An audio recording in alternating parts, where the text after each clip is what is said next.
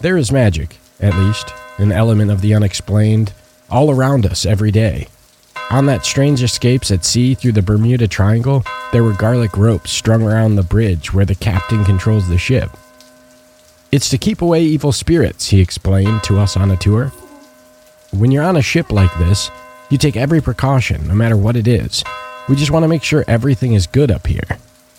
As I write this, we're in the middle of a global pandemic, the likes of which our generation has never seen. My state is still under a stay-at-home order to slow the spread of the novel coronavirus.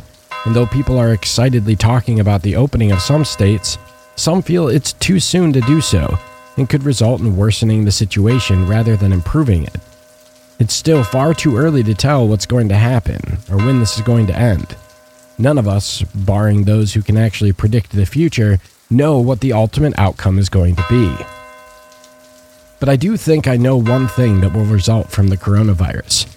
Interest in the paranormal is going to become even stronger than it is now. Historically, after massive events that changed the world as we know it, interest in what's beyond this life has skyrocketed. The American Civil War is directly tied to the rise of the spiritualism movement and the popularity of mediums, seances, and spirit photos. Hans Holzer and Ed and Lorraine Warren in the first wave of the paranormal celebrities became widely known during and just after the Vietnam War. After 9/11, the interest in the paranormal created an environment where Ghost Hunters, which started filming in 2003 and premiered in 2004, shot to instant fame as the first paranormal reality TV show. After a major widespread trauma, people need closure, and they look for answers anywhere they might be able to find them. Judging by what's happened in the past, I think there's going to be a surge in interest in the paranormal after all of this is over, which I hope is when you're reading this book. But more than just read other people's work and look for answers, I hope you take all those ideas, mash them up in your head, and add your own thoughts. And then, go out and find your own answers, and develop your own theories too. Every voice is as valid as the next in this conversation about the afterlife. It started long before us, and will go on long after we're gone.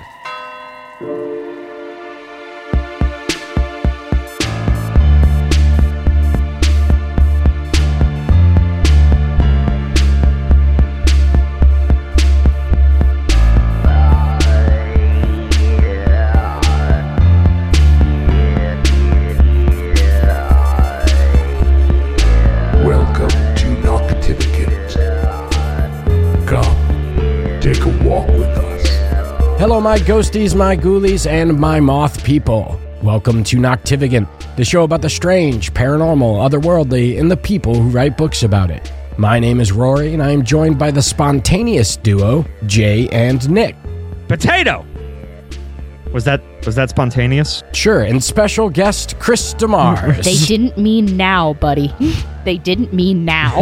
On this show, we are going to discuss, dissect, and review the best and worst in the world of paranormal and conspiracy literature. So settle in, buckle up, and prepare for a walk on the midnight roads of Noctivagant.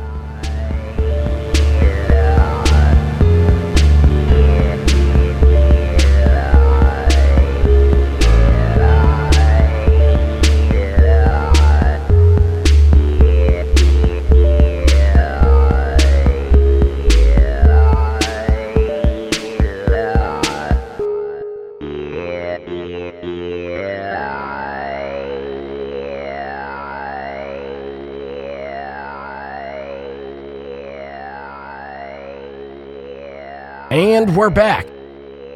Hi. Well, hello. How's everybody doing today?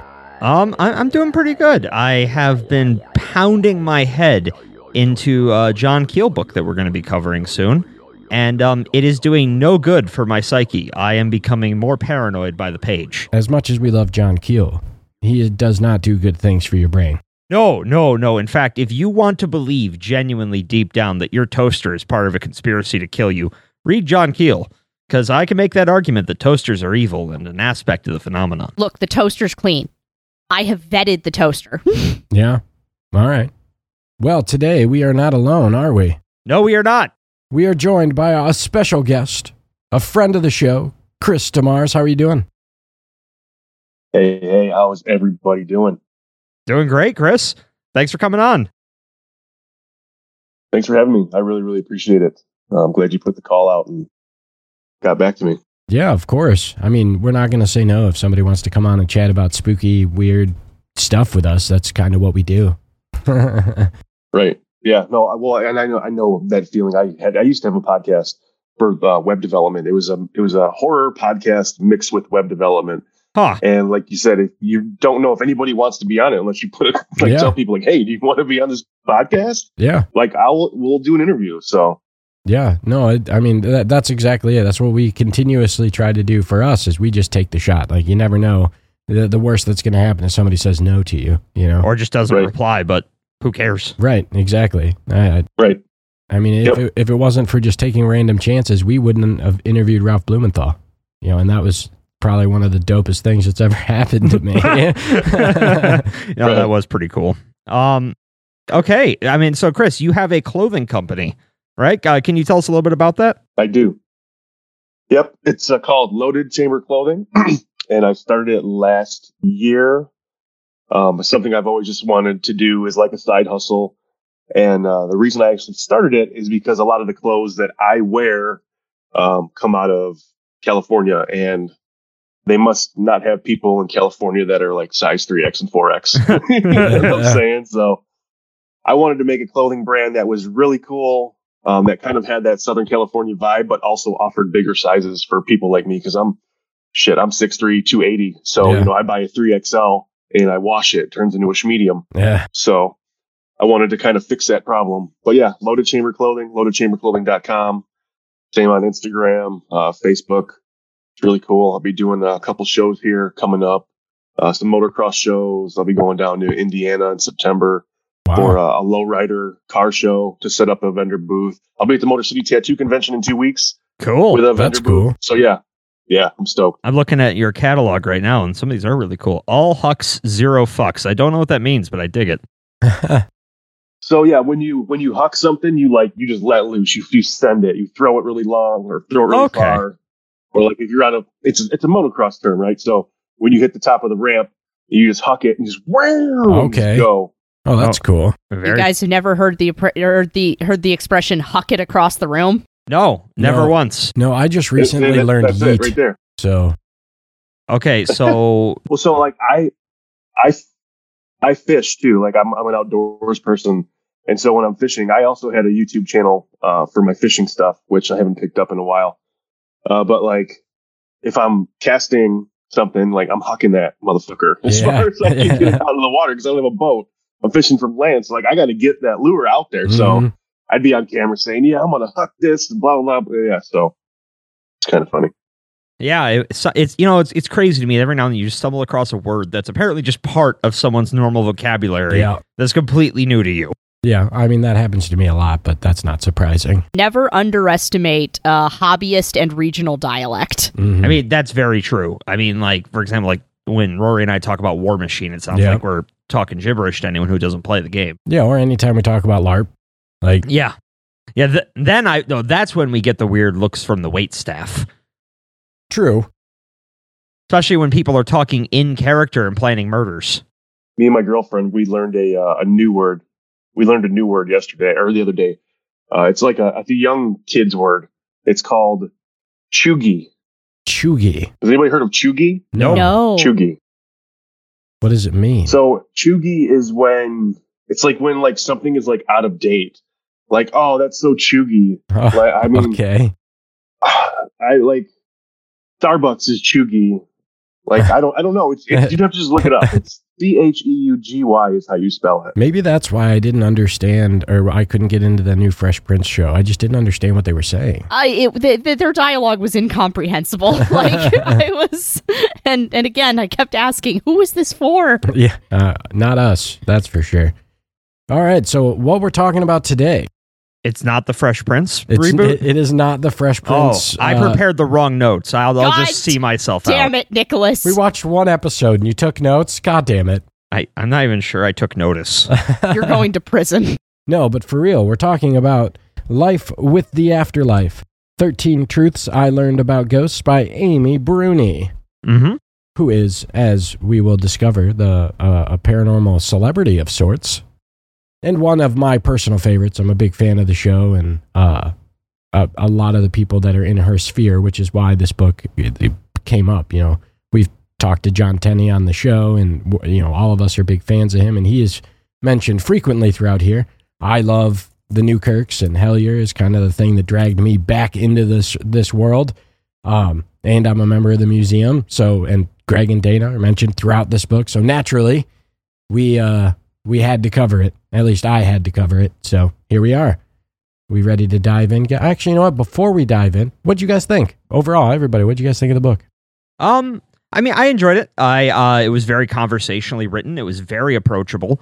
I thought that, there was no point where I was sitting there scratching my head having to reread a paragraph 4 times to figure out what she was trying to get at. Mm-hmm. And that was good. I think that there were a couple points where it dragged a little for me, but that said, it's because some of the topics that she's talked about, I've heard John Tenney talk about them. Right. I've heard the Newkirks talk about them. And I guess once you've been in the orbit of those people or listening to ingesting their content for long enough, you could tell that they very much are influencing each other very directly. Oh, sure. They're all friends, so of course they talk. Oh, absolutely.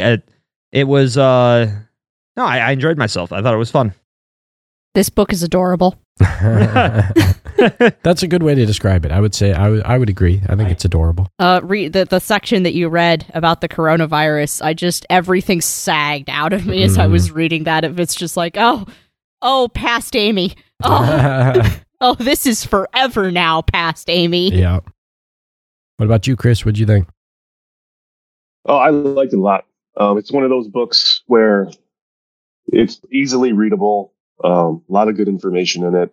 Like even the side stories that are written in gray, Mm-hmm. Yes. like in the gray boxes, Yeah. or like the gray panels before like the right before the chapter ends. I thought those were cool because it was more of like a personalized, Mm-hmm. personalized stories. And, you know, she talks like, if you're not familiar with Ghost Bread, she talks about the Ghost Bread in here. Yep. But yeah, no, it's a really good book. I like it a lot, but I've been a fan of Amy's for like a long time. So, I really dig it. Yeah. No, I agree. All right, let's get into this. All right. Unlike many of the books that we cover on this show, this one comes from a TV star. In this book, we go through 13 truths posed by paranormal investigator, researcher, and one of the stars of Kindred Spirits, which is a paranormal investigation TV show on the Discovery Channel, Amy Bruni. She opens up the book talking about how this isn't a book that will explain the unexplainable, but rather that it is 13 truths or 13 ways of learning about ghosts and the paranormal.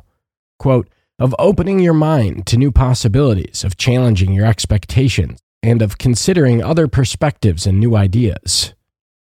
She lets us know what to expect in this book, that in it, she will talk about her ideas that she has developed through years of investigating, how these ideas have changed and grown through these years, and that she will talk about what other researchers and investigators have taught her, how they've opened up her mind and helped her along the way. The first truth, or lesson as we will call them, that Amy goes over is that ghosts are people too. She starts this lesson by telling how she started in the paranormal world and how, for her, it started early in life. She grew up in Alameda, California, and the house that she lived in was haunted, naturally. Her parents were very new agey, and they encouraged her and her siblings to not be scared of ghosts or the unknown, but rather to talk to the spirits and engage with them. To the Bruni family, this was totally normal, a fact that would help inform her opinions on ghosts presented throughout this book. Being raised by parents that embraced the paranormal rather than fear it likely helped when she saw a man hovering outside her bedroom window wearing an old green uniform, 8 feet off the ground. She knew that what she was seeing was a ghost and wasn't scared. She was, however, still a child, so she ran to get her mom, but when she got back, the man was gone. The family later found out that the Bruni house had been military housing. The city of Alameda had a long military history, and that the family that lived there had a son that had died in World War II. In addition, the house itself used to have a second-floor wraparound porch right in the location where the ghost was hovering, as if he was standing on something that was no longer there. Now, maybe it was the influence of this first full-on apparition, or maybe it was just the influence of her parents, But Amy developed an obsession with all things weird and strange. She would often have her mom drop her off at the library, spending hours reading about ghosts. Hans Holzer, investigator of the Amityville Horror House, being one of her favorites to read. Weird things kept happening in the Bruni house. Once they had their neighbors over, who had a son about Amy's age, and the mother kept seeing a young boy out of the corner of her eye. In one of those instances, she saw the young boy run into the bathroom. Naturally, she assumed it was her son. After a minute or so, she mentioned to her husband that she expected him to be out by now. Her husband, likely confused, told her that her son was asleep on the couch. One time, the family had a pair of highly skeptical friends over, and right after saying how ghosts aren't real, witnessed a photo lift off the wall, hover in the air, and then crash to the floor. They never stepped foot in the house again, those friends. Later on in life, Amy took a photo of her sister, who was standing on the porch. When it was developed, they saw an elderly woman behind her. A neighbor said the woman looked just like the old lady who used to live in that house. Now, all of these events, and there are plenty more, helped continue to stoke the fire that was Amy's interest in the paranormal. Her father seized on that interest, and being a bit of an investigator and researcher himself, started taking her on his investigations of haunted places. This was a rush for her. She wanted to learn who these ghosts had been and why they were still around, and finally, all the hours in the library were being put to use. All while her father used the haunted history of these locations to continue to foster a love for history in his daughter. Eventually, she began taking trips to do solo investigations of known haunted sites. It was during this time that she came to the sudden realization that ghosts are people too. Quote, as much as ghost hunting is about the excitement of making contact, it's also about something else. You're talking to a person on the other side, a person who was once alive, and a person who is in a position that you could potentially end up in yourself one day. Amy believes that ghosts don't just stick around for fun, but rather, like many other investigators, she believes that it is unfinished business that keeps them here. Even more so, that these ghosts want to be heard. While filming Ghost Hunters, she and Adam Berry were routinely plagued with guilt. That show was not about helping the dead, but about establishing for people if their home was haunted or not. Plenty of spirits seemed to try and get their help, but they had to leave before aid could actually be provided. On one episode, they were investigating the Waverly Hills Sanatorium, which is a massive tuberculosis hospital and then home for elderly and mentally ill that was shut down for patient neglect after an estimated 20 to 62,000 people died, according to current owner Tina Mattingly. Her and Adam were investigating in the nurses' wing that, to their knowledge, had never been professionally investigated before. They asked the ghost to knock once for yes, twice for no, and were getting lots of constant back and forth responses. At one point, they said, in an effort to see how many ghosts were there, to knock if they, the ghosts, were in the room, and they heard about 17 knocks from all around them. When it was time to leave, Adam and Amy felt bad. They didn't want to leave, but due to the cameramen having to go, they had to. The point of shows like Ghost Hunters was to prove that ghosts exist. They collected and showed their evidence and then moved on to the next case. This lack of resolution is how kindred spirits would eventually come to be. They wanted to bridge the gap between the living and the dead. Now, Amy and Adam travel the country, helping those that are in need.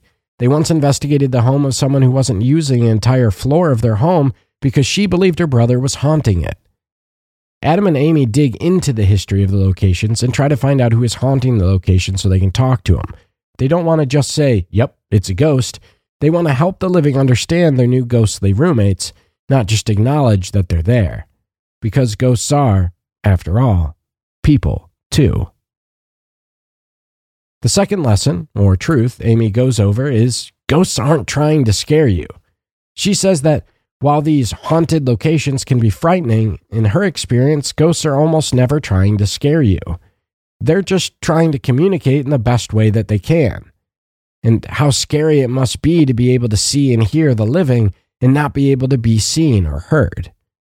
She claims that many of the spirits that she's encountered who were frightening at first ultimately ended up just needing to be heard. She gives us an example of this with one of her investigations. In season 1 of Kindred Spirits, her and Adam investigated a home in Connecticut. The family that lived there had lots of negative experiences, poltergeist activity, shadow people sightings, and more. They started their investigation with an EVP session, but were unable to get anything of substance until they got one name, Kotek. After some digging into the history and previous owners of the property, they discovered that the spirit was a previous owner who had immigrated here to the U.S. via Ellis Island. The previous owner, Kotek, had additionally never learned English. So they brought in a Polish translator. Once it was explained to Kotek that the mess in the house was due to the new homeowner's renovations, explained in a language that he understood, he no longer seemed as menacing. Kotek just wanted to understand and was lashing out in the only way he knew how. She goes on to say that sometimes the ghost is just an asshole and is trying to scare you for a laugh. One example being her investigation of the Randolph County Asylum in Winchester, Indiana, in Season 4 of Kindred Spirits. Here they interacted with the spirit named Harry Peg Dunn. In life, he was a good-natured person, though a bit of a prankster. She believes that Mr. Dunn was trying to have some fun, that just because he died, he didn't lose his prankster spirit. Amy believes that spirits will try to act as they did alive in their afterlife, and for Dunn, that means maybe some good old-fashioned hauntings. Fear of ghosts is rooted in the fear of the unknown. Once you take a moment to empathize with their situation, it becomes easier to understand their sometimes terrifying actions. While in general, the vast majority of ghosts just want to communicate, some do mean to scare or harm, much in the same way that most people are basically good, but some people are assholes. She has also seen cases where the opposite was true, where the dead were trying to help or protect the living. What is interesting is both can be happening in the same house to different people. She uses the Perron family as an example for this.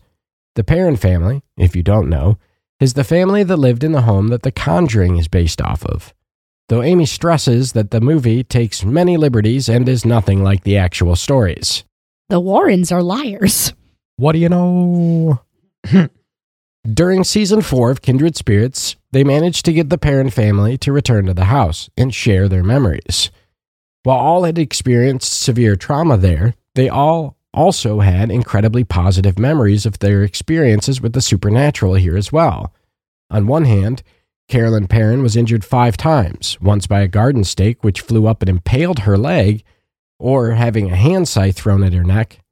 Cindy Perron was almost drowned when an invisible force held her down in the bathtub and was locked in an old wooden box that lacked a lock. On the other hand, Andrea Perron only had positive interactions with the spirits of the house, and she said that she felt protected. She thinks that this may be due to her keeping a diary of anomalous incidents, a way of ensuring that the spirits would never be forgotten. Roger Perron reported being greeted every day by another female spirit who would lightly touch him on the back, an experience that Amy also had when she was investigating there. Cindy had terrible experiences in that home, yet also loved it. When Andrea Perron wrote her books, it was Cindy who titled them House of Darkness, House of Light, because to her, the place had been both. Amy goes on to talk about Bathsheba Sherman, the witch from the Conjuring movie. Amy and Adam did manage to confirm that she had nothing to do with the house. She also had never murdered anyone. The records they found indicated that she was just a normal woman from a nearby homestead. The story of the demon witch spirit came from Ed and Lorraine Warren. While Amy doesn't hate the Warrens, she thinks, in fact, that they paved the way for the paranormal to enter the mainstream, and maybe they did, but as a side note from me, their repeated lies and frauds should never be forgotten. Because of the Warrens' blame of Bathsheba Sherman, her headstone had been defaced multiple times, so much so that the Harrisville Historical Society had to remove it, and people still turn up at the house either angrily trying to disprove the paranormal or just to scream. The Bathsheba situation shows why solid research is the most important part of paranormal investigation, that we shouldn't just make wild assumptions, especially if those might be based off conscious or unconscious bias. And with that, we're going to enter discussion question number 1. Before we do that, I just can't get the image out of my head of looking out like in the morning with your coffee in your hand, and there's just a guy standing in your driveway just going, "Ah! Ah!" Sir, that is not a demon. That is my cat. He is not even black. He is a standard calico. His name is Rick. Please stop screaming at him. I mean, it might be screaming because it's a male calico. Because it's male calico, that thing is worth millions. I mean, he is trans, and we'll leave him alone. Nice way to work your way out of the scenario. All right, what's the discussion question? So I want to talk about this last sections a bit, obviously. Yeah. Specifically, I want to focus on the fact that in one house, we had so many different accounts of good and bad things happening in this location. To me, it seems a bit odd. Based on some of the other stories and hauntings that we've read about, it seems odd to me that there would be such polar differences happening in the same location. So, based on what we know so far, why do you think that the spirits would be acting so differently to the residents of the home? Do you think it was something about the location? Was it the people individually? What are your thoughts? So, I think to me, I can see a couple answers here. Either A, there's multiple entities at play. If we wanted to look at it through the John Keel cosmic trickster's light, it could easily be that it was giving different responses to different people in order to confuse them, in order to kind of create this smoke screen where they could never really get at the truth of what's going on around them. Okay. But I could also see, I mean, we've talked about this before, how some haunted places act as a mirror. It could be that whatever entity was there was spitting back whatever, I guess, intentions or attitudes they were holding deep in their subconscious. If someone had a lot of anger in them, a lot of violence, maybe it gave that back. Whereas if someone was more at peace with the situation, had rationalized it maybe more maturely, maybe they will have a more positive experience. That said, or again, I go back to they could just be fucking with them. So kind of like how maybe like with Alma Fielding, it was a lot of the activity was happening around her because of the traumas that she was having and all the other things. So it presented itself much more negatively in that fashion. Yeah, exactly. I think it's going to be a different answer depending on whatever house you go to. Oh, sure. My understanding of the Perrin haunting, I think for that one, I specifically lean more heavily in the direction of that place acting like a mirror. And the reason is because every other investigator I've ever read who's gone and looked there has experienced things which kind of support that idea. And then I'm not the first one to bring it up regarding that property specifically. Right.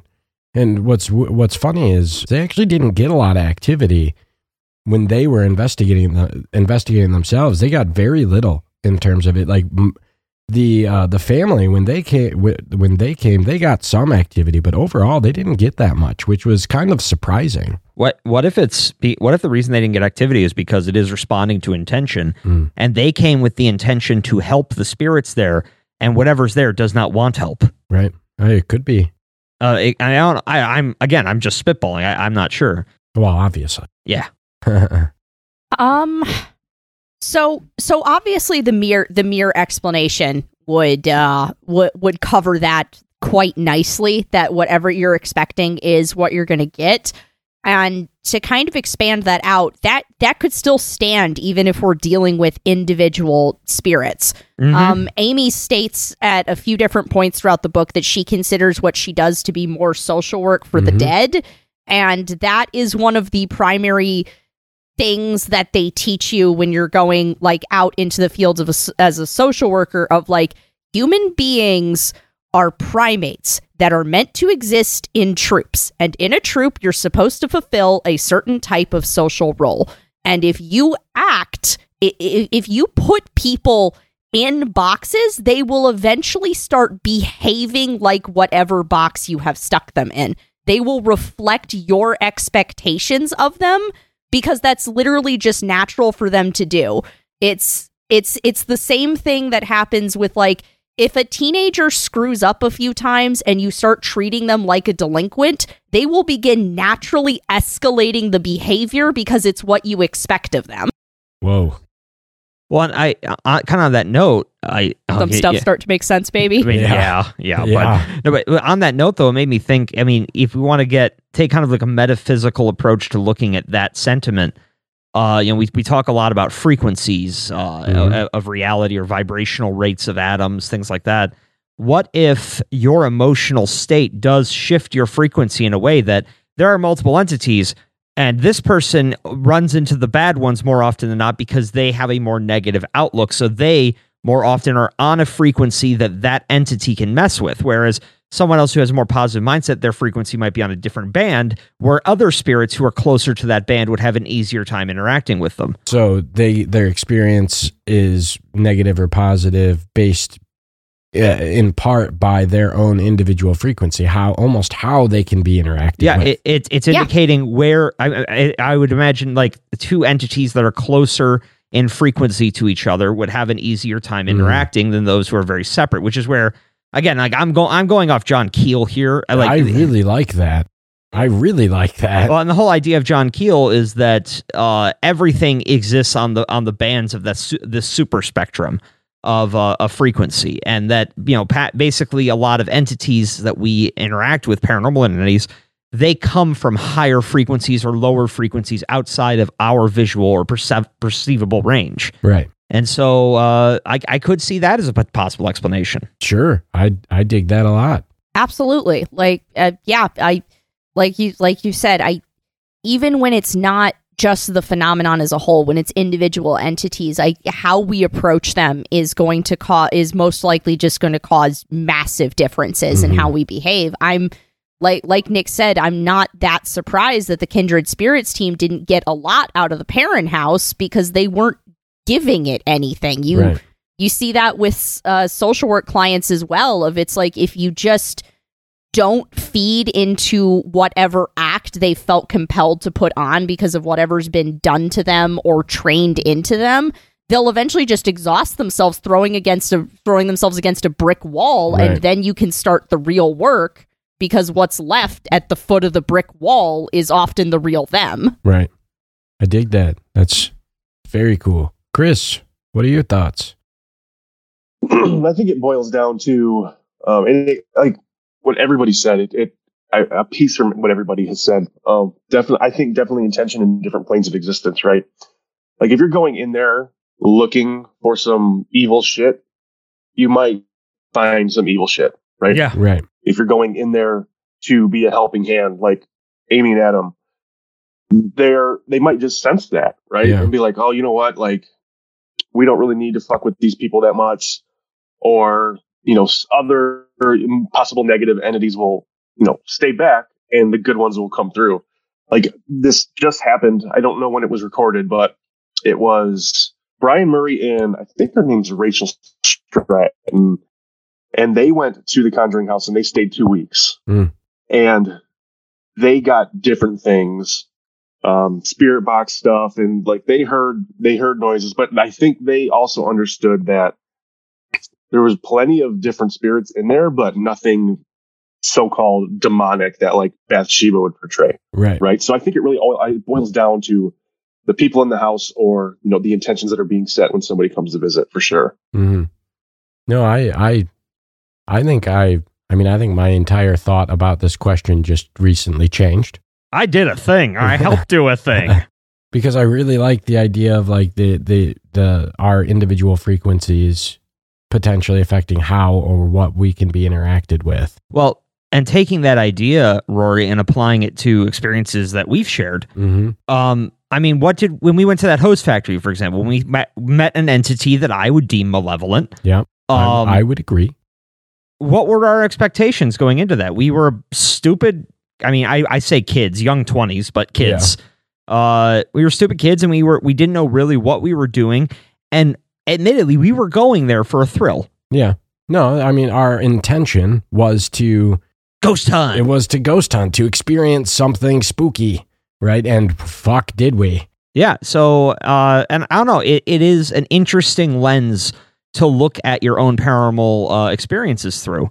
Now, granted, there are times where the paranormal experience did not seem to jive at all with my expectations. Mm-hmm. But, who knows? Who knows how that really is working at the end of the day, or if there is some agency that those things might be able to kind of force the issue if they choose so. Mm-hmm. Mm-hmm. I like it. Any last thoughts on this one before we move on? All right. Nope. I got nothing. We'll keep going then. Truth number 3, or lesson. I think I like lesson. We'll go with lesson number 3. Ghost hunting is a hobby, not a career. One of the most common things that Amy gets asked is how she managed to turn her odd hobby into a career. The short answer, she has no idea. Unsurprisingly, in a field with no support, there is no traditional path. There's no school to go to or internships to take. She was investigating for fun, often at her own expense, for years before she managed to get on TV. The truth is, in her opinion, that she just got incredibly lucky. When Ghost Hunters debuted, there was a huge surge in amateur ghost hunting groups. Naturally, a team started near her in Sacramento. She interviewed with them and joined the team. For the first time in a long time, people were talking openly about ghosts and spirits, leading to them having too many cases to handle. They did preliminary screenings over the phone, then had to fill out an in-depth questionnaire, then they would divvy the cases out amongst the team. There were so many cases that any time that she had not working was devoted to these investigations. Though, she points out, these investigations were not so much about actually trying to solve the problem, but rather just collect evidence that spirits or ghosts were there. In addition to the team, Amy would continue to branch out and travel further and further to go to famous haunted locations. She attended ghost hunting gatherings hosted by Dave Schrader of Darkness Radio. These were like cons and investigations combined. You would meet paranormal celebrities by day and investigate by night. The influence of these events eventually led her to create Strange Escapes, her company that hosts similar style events. And one day, I would like to go to one. I mean, yeah, and also those weird merger con things sound awesome. I'm sad those don't happen anymore. I desperately would just love to do something like that. I think it would be so much fun. Yeah. No, I mean, I really would like to get back to investigating. I haven't done it in years. Yeah, no, I plan to. I have so much equipment. Yeah. But I'm such a giant coward. It'll be okay. That's okay. And I have, like I said, I have the equipment. All we have to do is just do it. Yeah, I think we could do it. And Chris is ready. He wants to do it too, and he's a Michigander, so we can. Yeah. Actually, last night I was just talking about leveraging some research that John Keel did into into areas where UFOs are more likely to turn up, and actually try to do some experiments and go out and skywatch in those locations and see if we can see anything. Oh, I have a lot of things that I would love to do based on the books that we've read, the research that we've done ourselves. And I honestly think that we have the brain power and the will to be able to do some pretty cool shit. Like serial killers, eventually fantasizing simply isn't enough. Hey, I'm the true crime person. The next thing you know, there's a bunch of parts in my trunk. I told you to get rid of those. I didn't say parts of what. God damn, you were... Could be Legos, you freak. After some time, she changed gears a bit. She began moving towards presenting at paranormal cons and helping administrate a podcast affiliated with the Taps Family Network.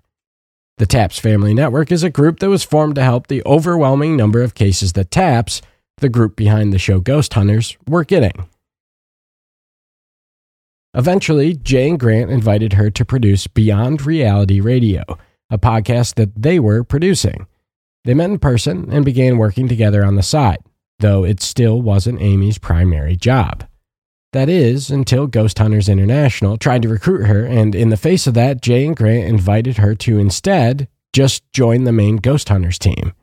She was hesitant at first, not wanting to give up the stability of her job, but in an effort to persuade her, they invited her to an investigation just to try it out.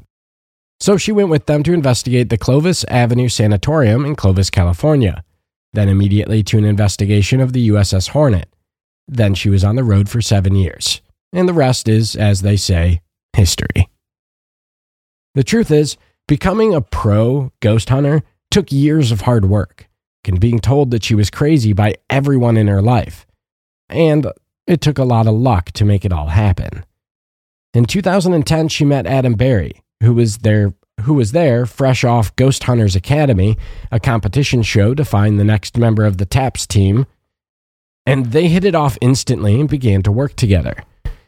In all of those hundreds of investigations that they went on, far and away the most consistent EVP that they got was "help me." and hundreds of times she was forced to walk away without addressing that need. Quote, "Since I've changed the focus of my investigations to find the why and not the what, I've seen cases where ghosts needed help with unfinished business. Sometimes they just wanted to be remembered.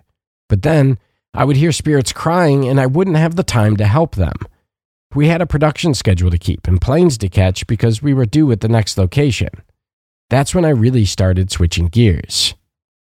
This, as previously mentioned, is what led to the creation of Kindred Spirits and our next lesson. You're not crossing anyone over, ever. Part of the reason she left Ghost Hunters was the birth of her daughter, but she also felt that she had grown there as much as she could and wanted to further expand her horizons in ways she couldn't while living on the road. To her, the idea of telling someone to go to the light or to try and move them on is to dismiss them. It means we aren't listening to them or trying to help them, we're just telling them what to do. The decision to cross over is the ghosts alone. It's presumptuous and assumes the ghosts are stupid, as if there is a big bright light that they simply never noticed and can go to at any time. The truth is, we don't actually know what the other side is like. The closest glimpses we get are those through near-death experiences, but that is hardly enough to assume that we, the living, are the sole holders of the knowledge on how to move on. The goal, to her, is to help them resolve unfinished business. With that done, the hope is that they will then find a way to move on themselves.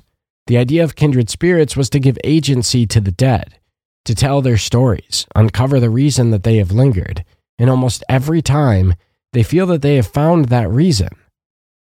She uses an example from Kindred Spirits Season 2. In this episode, they investigate the home of Delane and Wayne of Somersworth, New Hampshire. Delane and Wayne felt that their children were being threatened by a menacing presence. Their sons had woken being choked by an invisible entity, and their daughter saw a dark, shadowy man in her bedroom. The owners believed that the ghost might be Joseph Kelly, a famous murderer, or Delane's brother. However, neither Kelly or Delane's brother showed up during an EVP session or spirit box sessions. Wayne uncovered a gravestone in the backyard, buried 4 feet deep.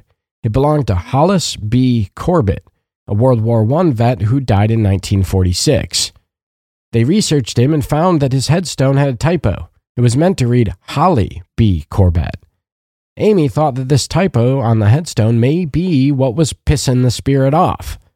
Then they spoke to the spirit and learned it had an interest in the daughter of the house as he too had a daughter. As for the sons, their choking episodes were attributed to sleep paralysis. To Amy, we simply don't know enough about the nature of the other side to definitely state anything, much less how the metaphysics of moving on works. More so, we don't know the beliefs of the dead. Why would telling people to go to the light work for someone whose faith system sees death in a very different way? The concept of the light was introduced by Emanuel Swedenborg in the 1700s. According to a familiar friend, John Tenney, quote, he talked about there being levels of reality, that this is only one realm of existence, and that there's one above it, and one above that. They get spiritually more progressed until they reach what could be considered the transcendent universal mind, in which individual spirit rejoins with its original source. When spiritualism came around in the 1800s, Andrew Jackson Davis furthered this thought when he wrote a book about the Summerland, an afterlife realm of perpetual sunshine. This idea took hold and led to our modern conceptions of going towards the light. Another aspect to consider is whether or not ghosts grow and evolve after death. If so, why would we talk to the ghost of a child who died 100 years ago as if they were still a kid? Likely they have grown mentally and spiritually during this time, and they're not the same person that they were. It is along all of these thoughts that Amy believes that moving people on doesn't work. It's not up to us. We can help, sure, but it's the ghost that has the need. And she has seen time and time again that when the ghost is identified and their needs are addressed, the haunting usually either goes away or loses any perceived maliciousness. Usually. Now, discussion question number 2. let's talk about crossing over. So, what do you guys think about the concept of this? Do you think that ghosts are left behind because of unfinished business? Do you think that it's just an imprint? And do you think that it's the place of investigators to do things like help them move into the light, so to speak? Ooh, so I remember reading that specifically, and unfinished business, yeah. An imprint, yeah. Do I think investigators should be crossing over other people? You know, I was torn before I read that in the book, and I was all about it. Like, yeah, if you're gonna like cross people over, like go to the light, Carol Ann. Like that's like the first thing you think of. You know what I mean? Yeah. And I think when you're raised, or when you come up in the horror movie world, it's always wanting to cross somebody over. You're always wanting to cross somebody over. Or if, like, I'm a huge Supernatural fan, right? So it's like always wanting to cross somebody over, or, you know, burning the bones. And I don't know, like, is that your responsibility as an investigator to do that? Like, I don't know. It's tough. It brings a lot of good questions around whether or not that's moral to do that. And I think that was kind of my thought behind it is it our place to be the ones to move them on? I like the way that Amy and Adam approach it. They don't try to say, go, move on most of the time. I mean, they've said it before that they can, kind of like guiding, saying that it's you're the ghost's choice, but right. their goal is to help them. Just be right. like, find what is it that's keeping you here. And I like that, but I mean, you hit the nail on the head when you said it's kind of a moral question, because it should be, you know, is it our place to almost be, it's almost like invading, right? Yeah. I mean, 100%. I don't disagree with you guys, but just to play devil's advocate there, how different, I guess how different is that situation, say, from finding someone who is in a ditch, delirious from lack of water, and because they're delirious, they're saying, no, I don't help me, go away. Mm-hmm. And like a ghost is in a pretty desperate situation, or at least theoretically they are, and who's to say they have all their faculties? So I could see how it could be a very complex issue. Oh, yeah. That said, I mean, me personally, I've always fallen in the camp of, we don't know what you're moving them on to. Mm-hmm. We don't know what is beyond death. Despite talking to Robert Ginsburg, who should be the expert, we don't know what lies beyond death. And and I've had a near-death experience. I don't know. I mean, it is the great mystery of mankind, and it's kind of absurd to say, "Go into the mystery, go into the darkness." I mean, it could be that. I mean, I do think that when it comes to what ghosts are, it's kind of an all of the above. I think some are imprints, some are probably an artifact of some kind of temporal disturbance, and I think some are spirits, pieces, either whole souls or pieces of them that are stuck here somehow. And obviously, doing what the kindred spirits people do, what Amy Bruni does, it's important, giving them help and basically just giving them the chance kind of to help themselves by asking for it, which I think is the right way to go about approaching it. But I mean, I still come back to, how can you know that, that if they were of a better mindset, that they wouldn't, say, yes, I want to, I want your help in the situations where they're refused. And that's the difficulty. I mean, the whole idea of social work for the dead, it kind of reminds me of the difficulty of being a human doctor versus a veterinarian. You have such a reduced ability to communicate with your patient to actually assess what their needs are. Usually they're putting it together based off historical research and a couple of words out of a spirit box. Mm-hmm. And it's very easy to lose a whole lot of context when that happens.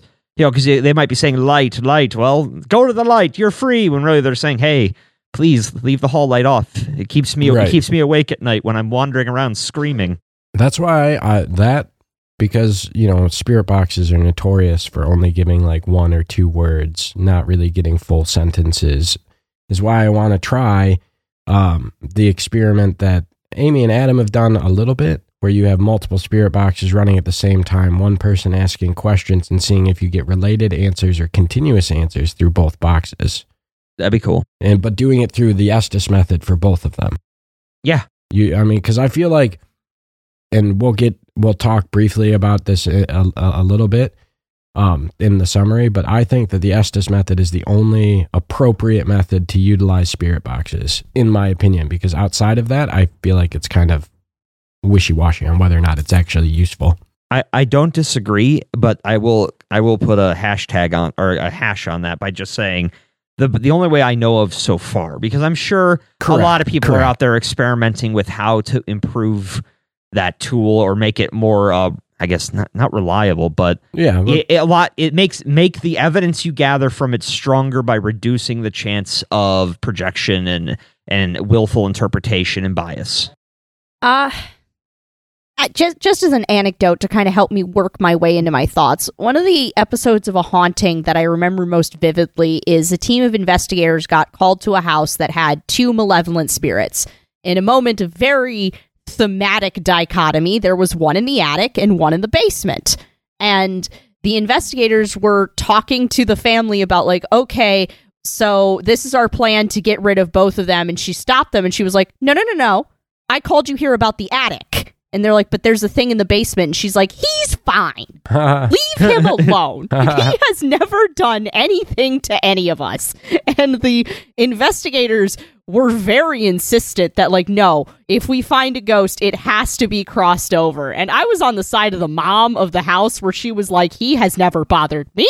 He has never bothered my children. She was like, they tracked down the man that they were fairly certain was haunting the basement. They had tracked down his daughter, and she was coming to the house and having conversations with him in the basement. Oh, that's cool. Yeah, and so the mom of that episode was just like, no, you will leave him alone. This is his home. Like, he has every right to be here. And so I'm kind of on the fence of, like, if the ghost, especially if it's not actively antagonizing anyone that's living in the building, and it's not being dangerous, and it doesn't seem like staying there is causing it additional pain, I feel like that rapidly becomes not our business. Yeah. And again, I have to start putting things into social work terms of, Nick brought up a very good example of finding a person who was essentially laying face down in a ditch trying to commit suicide via the elements. And that absolutely is a situation where you should be interfering because that person's clearly not in their right mind. But if the person is not actively being eaten by snow leopards, I just feel like if they say, I don't want your help, and they're also not unleashing snow leopards upon other people, I don't know, maybe even ghosts deserve autonomy. Right. I mean, I do believe ghosts do deserve autonomy, especially if they are, I mean, what Amy Bruni proposes there, which is, the classic, they are discarnate spirits. They are consciousnesses unmoored from the body. But they're also people, too. Yeah, I got that. Thank you. She only put it in the book like 7 times. I got that message very clearly. Hey, I'm just reminding you. So snow leopards, did you have more of the thought from the I did, but I lost it. It was about something you said before the snow leopards, but the snow leopards threw me so hard it erased everything else I had in my head. That's okay. But yeah, so I'm on the fence of, like, if the ghost does not want to be crossed over, that you shouldn't pressure them into that, especially because even if that is what's going to be best for the entire situation long term, remember that thing I talked about throwing yourself against a brick wall?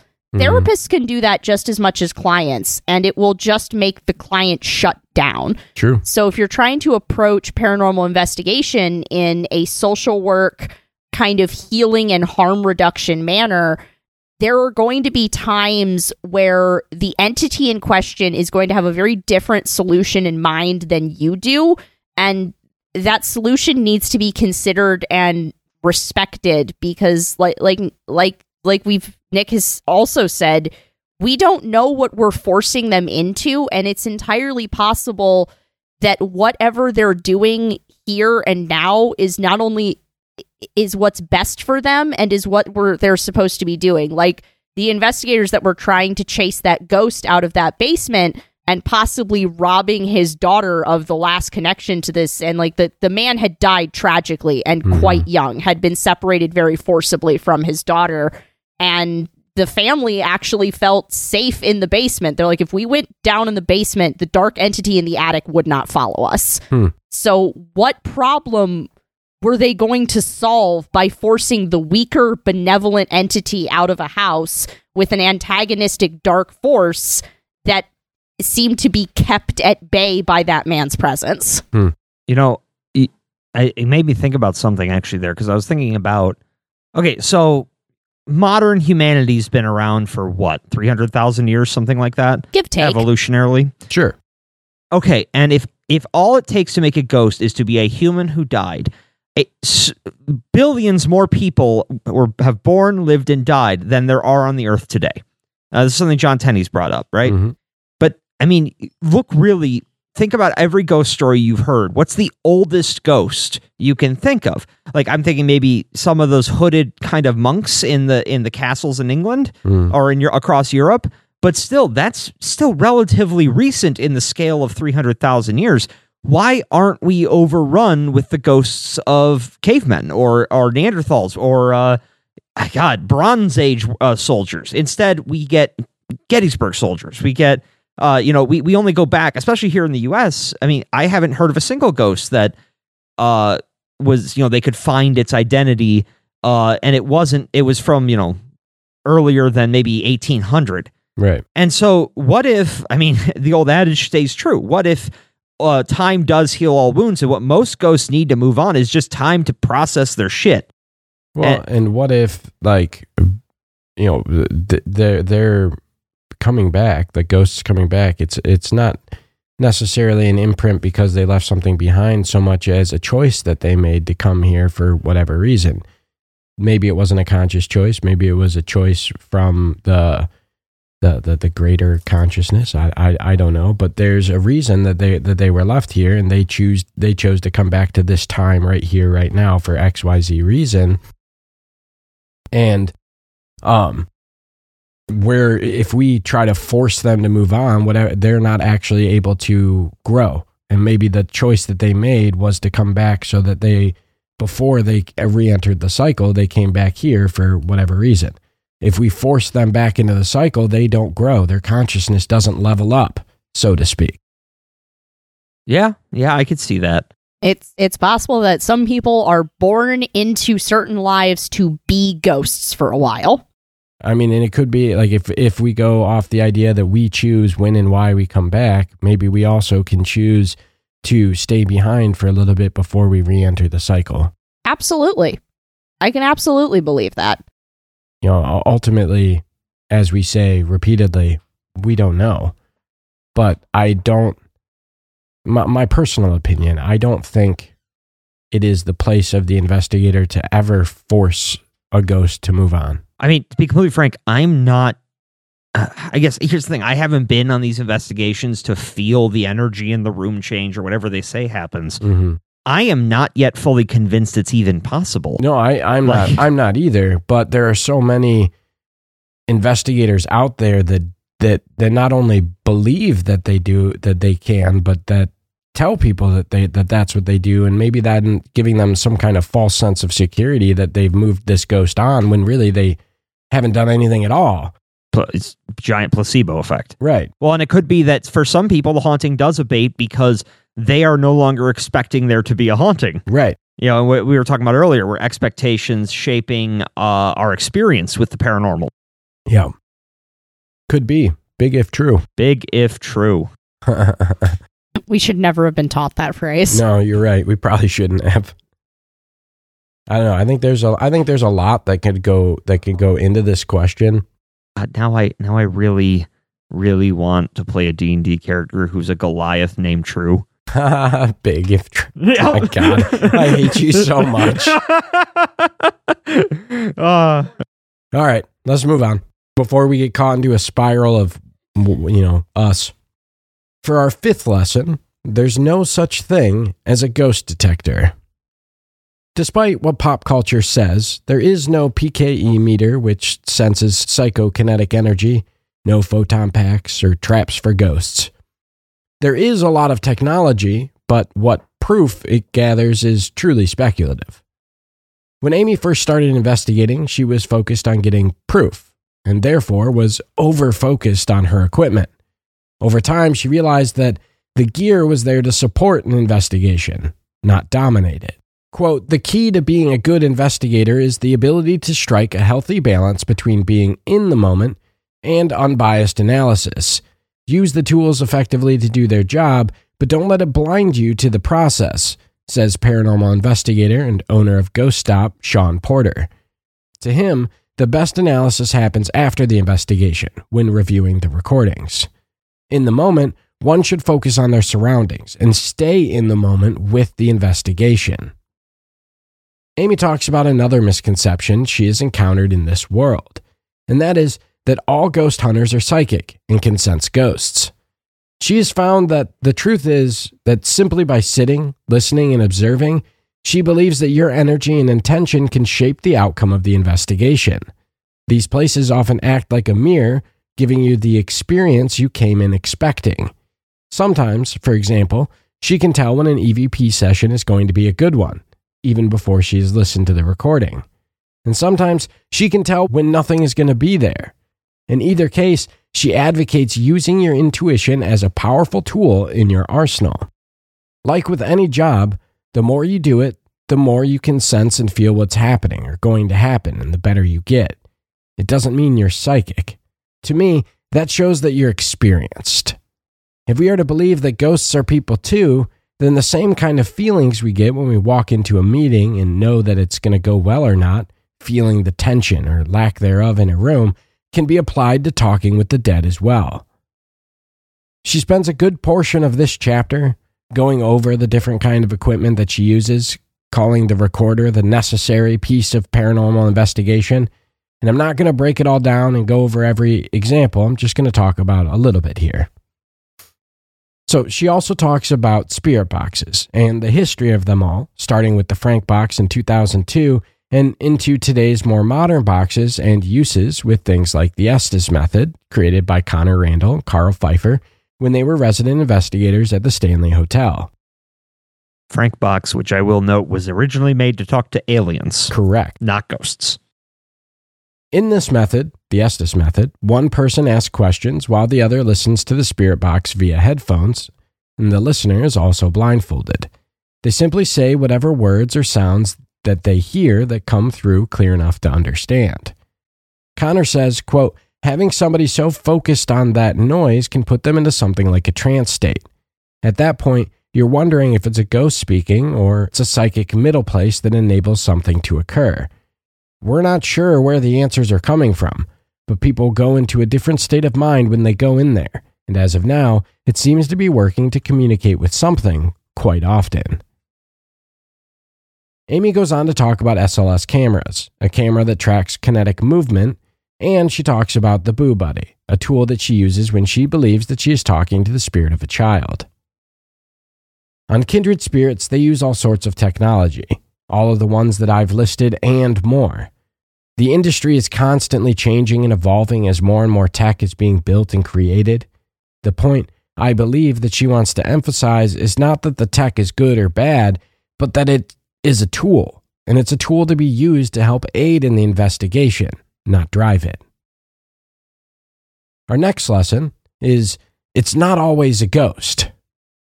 Now, most of the time, a haunted house isn't actually haunted. In fact, proper paranormal investigation involves excluding every single prosaic explanation of the reported phenomenon. On Ghost Hunters, and many other shows for that matter, the goal was to debunk the haunting. That way, if they couldn't do it, they knew there was a greater chance of genuine paranormal phenomenon. The harder you are on the need to provide valid and irrefutable evidence, the stronger the evidence will be when you can't disprove it. This means that skepticism is essential for genuine paranormal investigation, as it indicates you are interested in finding actual truth, not just proving your pre-existing bias. Old pipes, wind blowing doors shut, and pressure changes causing doors to open and close are the most common sources of haunting effects. Sometimes the floor is uneven or crooked, and maybe the door casings are off. Maybe your 20-year-old alarm clock is giving off powerful, unshielded EMF, and hence is causing mild hallucinations. Thermal is another useful tool for this, and can be used to find colonies of animals in the walls, which is often a source of the odd sounds. During one case on ghost hunters, they used it to identify an animal in the wall as a source of mysterious scratching. In another case, the owners of a restaurant in Southern California thought their establishment was haunted, as they would come in every day and find glasses broken on the floor. The investigators set up a DVR camera overnight and captured a rat scaling the wall and climbing behind the glasses, knocking several off. I loved that story. Ghost rat. It's just like, we have a horrible antagonistic poltergeist. You have a gentle friend. I mean, the health department won't think it's a friend. A gentle friend. Like many professional paranormal investigators, Amy says that photos, especially those she was not present for, are the worst to debunk. Too often, camera artifacts, shadows, and blurs can come off as spooky, but, to the trained eye, are not paranormal at all. She says that part of the issue with this can be attributed to pareidolia. Quote, one is pareidolia, which is the tendency to see patterns and images in places like clouds or in abstract patterns. Human brains are optimized to recognize faces, so we tend to see them when they're not actually there. Another aspect is apophenia, the tendency to perceive connections between unrelated things. Think about all the times you've heard stories about people seeing Jesus in the trees or Mary in their grilled cheese. She also says that people naturally have selective attention. Quote, in this instance, it's the tendency of the human brain to only focus on one part of what's happening, at the exclusion of other equally significant things occurring at the same time. And I experience this all the time, as I have ADHD. Nick experiences it too. Yeah. Prove it. We have. This is a problem in paranormal investigations, as investigators may be prone to only seeing what they want to see. Artifacts and photos are most commonly caused by bugs, moisture, smudges, smoke, hair, the camera strap, or spider webs. There are thousands of non-paranormal explanations that could explain what is happening with these photos, especially in today's day and age where everyone has a powerful camera in their pocket. Orb photos are even more problematic, as anything, even dust, can create them. While Amy has seen fully formed glowing orbs with the naked eye, they often look nothing like the orbs commonly seen in photos. Probably one of the more frustrating things that Amy and other paranormal investigators will have to combat is the fact that many people want there to be a haunting. If it's not a haunting, then the homeowner will have to deal with a health issue that's impacting themselves or a loved one. And people either don't want to do that or don't want to acknowledge that there's an issue. This is extra prevalent in parents who, for some fucking reason, would rather their kid be haunted than have a mental illness. Or, well, just be a kid. Sarah Coombs is a psychotherapist who studies where paranormal phenomenon and mental illness intersect. She says, quote, there's a whole list of diagnoses that include auditory, visual, and even tactical hallucinations that could easily be mistaken for paranormal activity. Amy has seen this most often with parents who insist their child is possessed or under spiritual attack, but refuse to do any medical investigations at all. However, the health situation can be a part of the paranormal ongoings. The haunting may cause intense stress or anxiety, which may aggravate the underlying conditions. Coombs has found that in many homes reporting paranormal phenomenon, there is some underlying trauma which the entire family is trying to deal with. Quote, a haunting is something you can't be blamed for and something you don't have control over, opening yourself up to the vulnerability, the shame, and the guilt that often accompany events such as physical or sexual abuse and or domestic violence, whether inflicted on you or someone you love, is incredibly difficult, and it can take years of hard, highly emotional work and therapy to overcome. She goes on to say that grief and bereavement can also have an impact, with some wanting there to be a haunting so that they can believe their loved one isn't gone, or that they are there with them. Sometimes we believe that the entity is a ghost when, in fact, it might be something like an egregore or a tulpa. In 1972, a group of researchers in Canada conducted what became known as the Philip experiment. They wrote a full history for a fictional ghost, then drew pictures of him, thought about him, and tried to contact him. The idea goes back to researcher T.C. Lethbridge, who theorized that psychic shock or trauma could imprint a feeling in a room. Amy says that she encountered an egregore on the Queen Mary in Long Beach, California. The ship had a long, tragic history of warfare, death, and horror. Over 49 deaths have been connected to the ship. However, many of those deaths are difficult to find in the historical record. There are stories of a girl who drowned in the swimming pool, a worker who was cut in half by the door in the boiler room, and a man who was arrested on board and stored in the stateroom. When they opened the door, he had been mysteriously eviscerated. I wanted so much follow-up to that, and there was none, which I understand because that's not the focus of the book or the chapter, but it's one of those, just the true crime in me woke up and I was like, I must know all of the entrances and all of the exits, and I must know the suspects and why they were exonerated. Maybe there's a book on it. As an aside, reading about the Philip experiment in this book caused me to stop reading the book for several hours because I totally fell down a rabbit hole online. It is a fascinating story. It is incredibly interesting. I've actually heard about that a few times. It's been touted as proof that the paranormal is bunk. No, though, it's proof that the paranormal is way weirder than we thought. You know, I've come to that conclusion too. After the Queen Mary was retired, it was purchased by Disney, who wanted to develop a theme park at sea. They used one room as a prototype stateroom akin to the Haunted Mansion. They wired the room so that the floorboards would creak on their own, faucets would turn off and on, and spooky faces would appear behind the mirror. Sadly, the plan was not profitable and was inevitably shut down. The ship owners still had events and investigators would come onto the ship, but the room that Disney had set up was always locked to secure that sweet Disney intellectual property. And due to this, a legend spread about the mysteriously locked room. As such, investigators and tourists were always going to that room to look for ghosts, attributing all sorts of negative phenomena to that room. On the most recent Strange Escapes trip to the Queen Mary, John Tenney and the Newkirks were investigating, while small groups came in and out investigating in that room.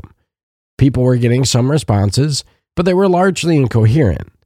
The one through line being lots of anger in the responses. Finally, when Greg invited the entity to name itself if it didn't have a name, they got a response of hassle.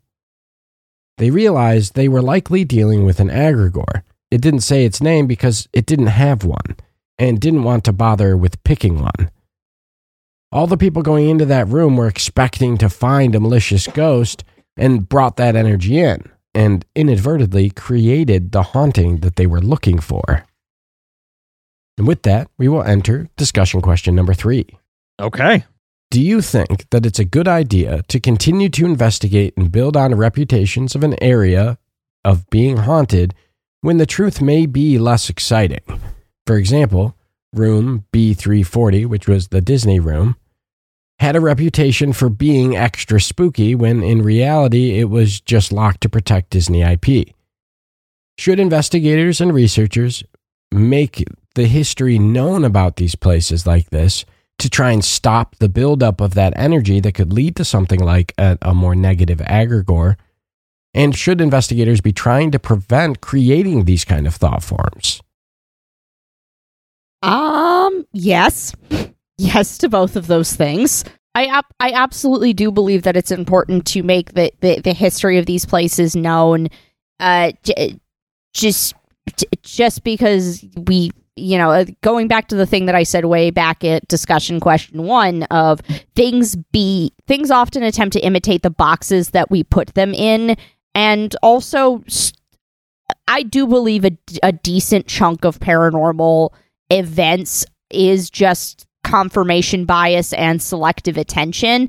And I think one of the main ways to counteract things like that is to give people these concrete historical details to kind of hold on to, like using the Disney room example that you brought up of like, okay, all of these things that you think you are feeling, how much of that is because of the room's reputation? Mm-hmm. Like to at the very least have that filter up just because I do think egregores and thought forms are a thing, and it's part of the reason I've been forcing myself to walk into this basement, even though it terrifies me to the bone. Is because it's like I don't want to birth something down here that I'm gonna have to put up with for the rest of forever. That Nick is gonna have to put up with for the rest of forever. It won't be here long. You're gonna chase it out with a bat, aren't you? I don't know if it's a bat or a sword or a priest that I'm just swinging like a mace, but you just shove it into one of our booming boxes, and it's like, you go with your father. This is what I know. I do not want to pack up everything in this house again and move again and have to deal with all of that again. And that's what will have to happen if I can't get rid of it, because it will be either it goes or my wife does, and I would prefer to keep my wife. That's fair. And it's also just the basic thing of it's, again, using like psychological and social work terms, avoidance of something because it causes you anxiety does not reduce the anxiety.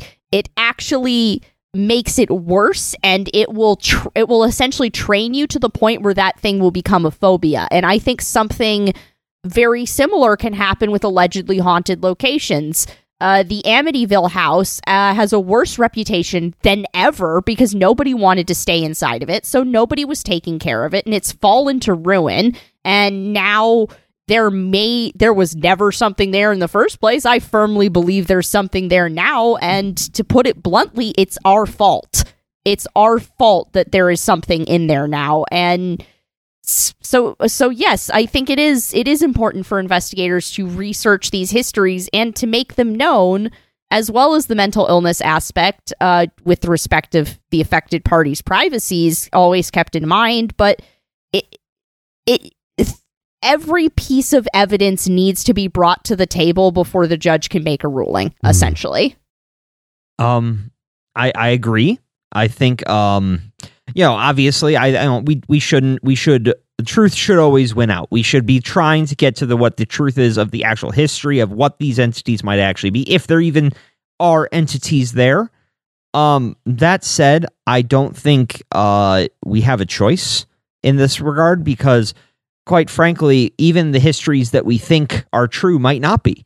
History has been butchered and rearranged and washed over so many times. There are so many parts of our history that we'll never know the real truth of what happened there. And the other thing I'd say is it really does depend on your goal. And this might sound, I don't know, moralless, but for example, if I was studying egregores and I wanted to get a case, I might even perpetuate a myth like this, because I'm trying to create something there to study it, which I could easily see some people doing, or at the very least, some paranormal investigators saying, if they might not be doing anything to perpetuate it, but they're certainly not doing anything to stop it, even if they're aware that it might be an egregore, because why would I stop something that is going to generate phenomenon that I can then record and put on my YouTube? And that's not, I don't mean to make out paranormal investigators like they're, vultures circling the dead. I don't. I'm more, You're more floating the idea that some of these people are Scooby-Doo villains. Well, no, it's more, we have to take an honest look at the incentive, the motivation behind why that person's doing it. Because if, they're like Amy Bruni and they want to get to the truth and find and help the dead, they're not going to do that. But if their goal has been prove the paranormal or prove ghosts, I can't think of a better way than doing it than creating your own entity, because it's basically as close as you're going to get to a controlled setting for a haunting. Right. You've made it. Yeah. And so I could see it both ways. I think on a gut check moral level, obviously we shouldn't do it, at least until we fully understand what that is, because for all we know, we are creating a sentient entity that will persist long after we're dead. And that is a massively irresponsible act without understanding what we're doing. That said, a lot of people become parents without understanding what they're doing, so... all valid points. Yeah. I thought so. It's why I said them with my mouth. Chris? I think the history of the locations and history behind these things, and like any paranormal activity, should definitely be surfaced. But then you like we were saying, you kind of get into that Philip experiment kind of area where you're coming up with these things and you're essentially manifesting a haunting, just like in the Zombie Boy Kindred Spirits episode. Mm-hmm. Amy and Adam literally, they sat there, they took pictures that were blurry of a quote unquote zombie boy that people claim that they saw, whether that was through pareidolia or whatever the case may be, and literally sat there and wrote a script. Mm-hmm. And then had enough energy behind that to manifest that. But then, like, let's say so-and-so goes into a potential paranormal haunted place, right? And they conjure up and think about, like, what this haunting could be. And it happens. Just like with the Philip experiment. Okay, so we have that history. 20 years from then, let's say somebody else starts seeing something else, which is a total different entity that never existed in the prior history, but now it does, because this thought form was stopped. The game of telephone around history has changed so many times that the original haunting or whatever was haunting the place is no longer there. Now it's something totally different. Right. It's not consistent across the years. So, I mean, it could be a good thing and it could be, a bad thing, because the history is just going to continuously change. But I mean, the nature of existence is continuously changing history. If you ever get a chance to listen to listen to Tenny talk about thought forms and egregores, it's really, really interesting to listen to what he's saying. And if you listen to the Creaking Door podcast, he was on that, the holiday episode, the last one for the last year. It was a Christmas episode. And he was talking about Santa Claus and thought forms and stuff like that. It was really, really sweet to like put two and two together like that. But yeah, I mean, it's definitely could be a good thing or a bad thing. I mean, in general, I would say I agree with everything that was said. I think research and the history is super important, because when we don't do that, we continue to build on the reputation of things that may not be true, where we might be building on upon something that can become more and more negative, right? That's not what we want. That's not what any of us, I would imagine, want out of this. Well, especially because if it is alive in the sense of, I guess, conscious, because it's not living in the way that it has a pulse, but it's living in a conscious way. And if it does have true agency, what is the primary drive of all life? Survive, propagate. And if it is already leaning of a dark nature, it will begin to do things to reinforce that nature. Right. Because it wants to keep being what it is. Right. Now, on a different note, I think that there could be potential benefits to utilize, like, to creating a positive thought forms and positive egregores. I'm not saying that it's something that I want to do personally, because I'm not sure, like Nick said, people bring kids into the world all the time, because I think if you do create something intentionally, it's your responsibility to take care of it in whatever form that might look like. But I do think that there could be potential positives for creating an egregore. One of them being showing that you can do this and proving that the paranormal supernatural is weirder than people think it is, however you want to look at that. But I also think that people unintentionally or intentionally do this all the time, when people like Baphomet, for example. Prior to the Knights Templar, something like Baphomet didn't exist. Now, maybe after they started worshiping this goat demon, Baphomet became a god, became something, an entity out there, because they were putting their energy into it, positive or negative, however you want to look at it. But Baphomet as a whole, nowadays, in today's day and age, is not a bad thing. Baphomet is great. In fact, I have a necklace right here with Baphomet on it, because what they represent isn't bad, it's good. But a lot of people saw it as negative for many, many, many, many, many, many, many, many years. Yeah. So I think there are positives that can be gained from creating thought forms, creating and honestly, it would probably be kind of fun to create something that is your own personal ghost. But ultimately, it comes back to that same kind of question, same kind of thought that we were having in the first question. The first question is the morality behind it. Is it something that we should do, especially if we believe that these things are going to be conscious in their own form of life, whatever that might be? So once again, I think it's a complicated question, and I think a lot of it comes down to the individual.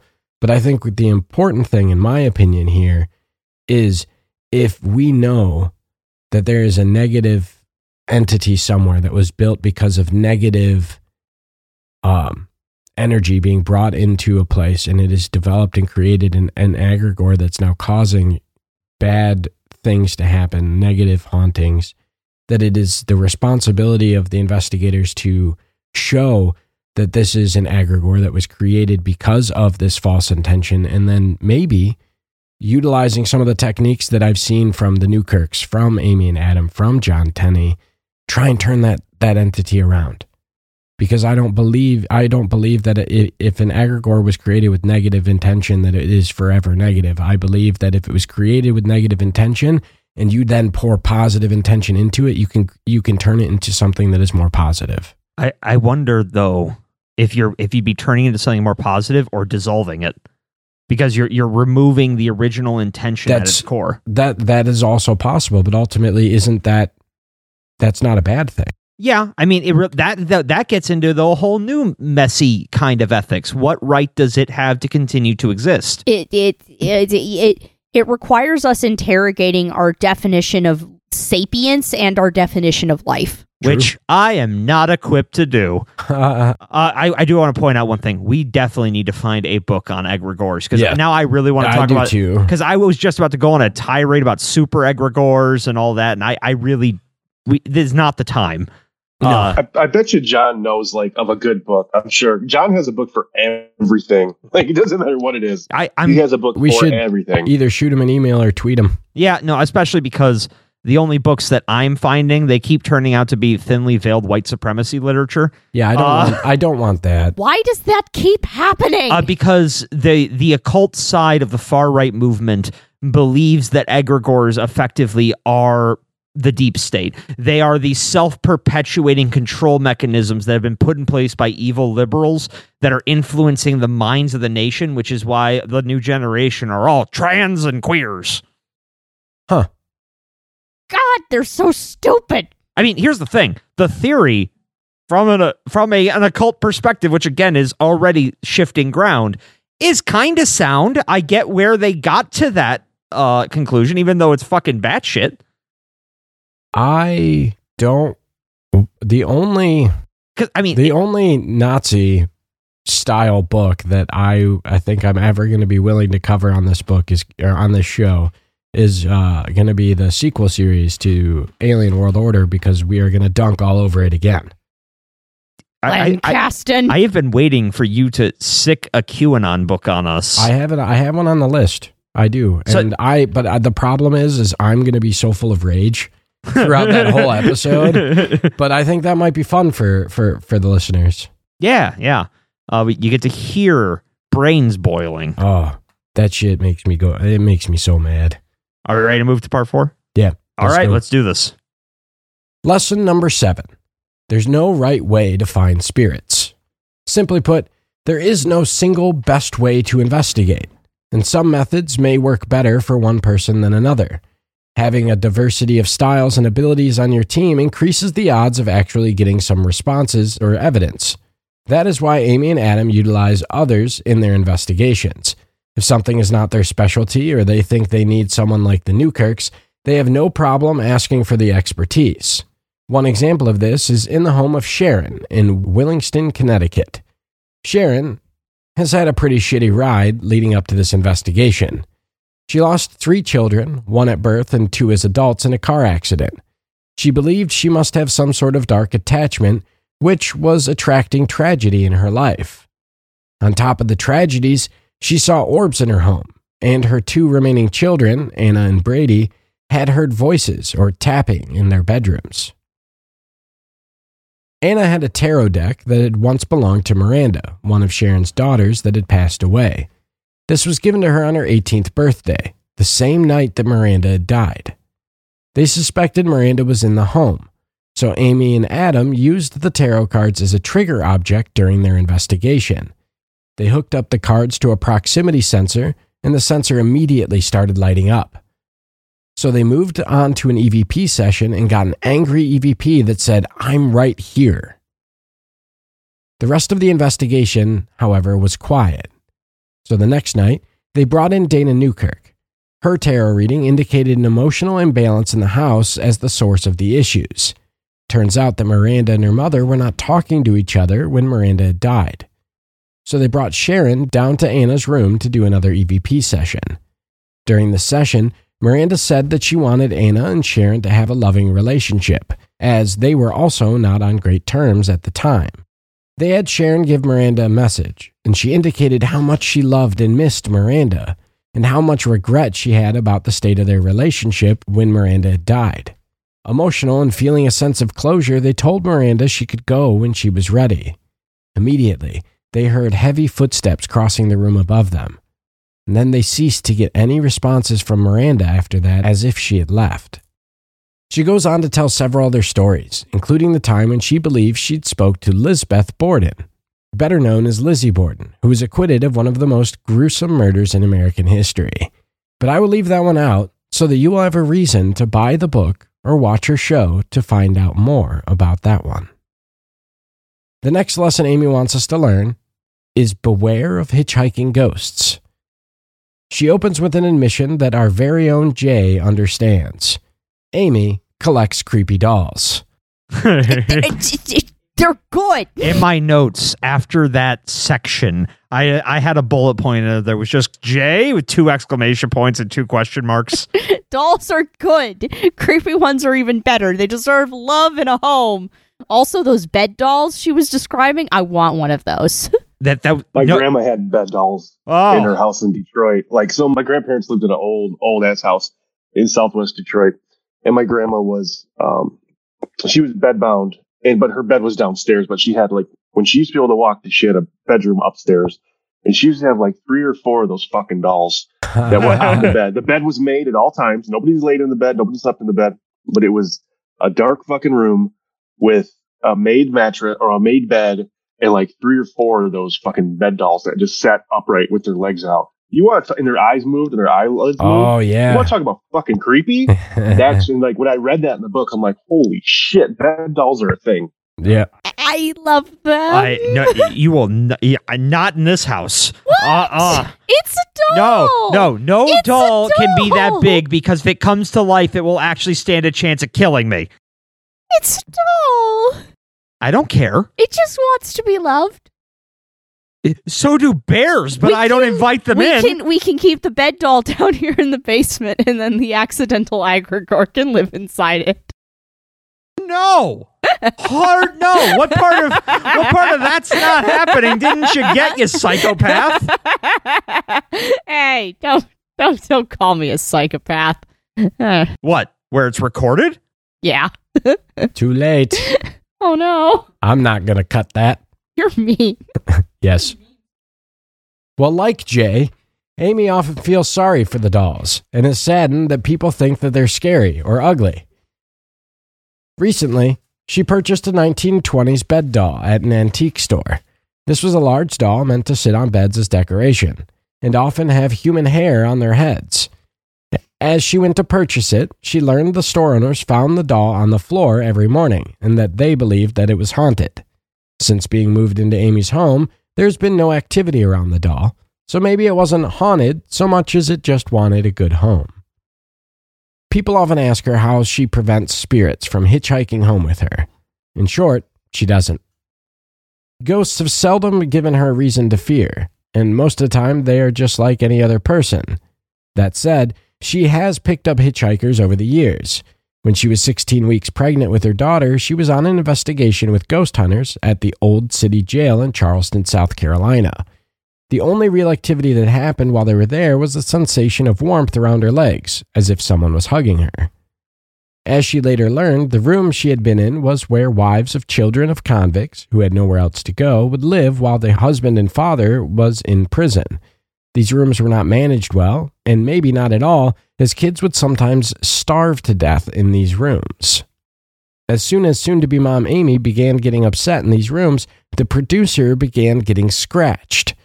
The producer was scratched over and over again for the rest of the investigation, as if they'd pissed a ghost off by upsetting Amy.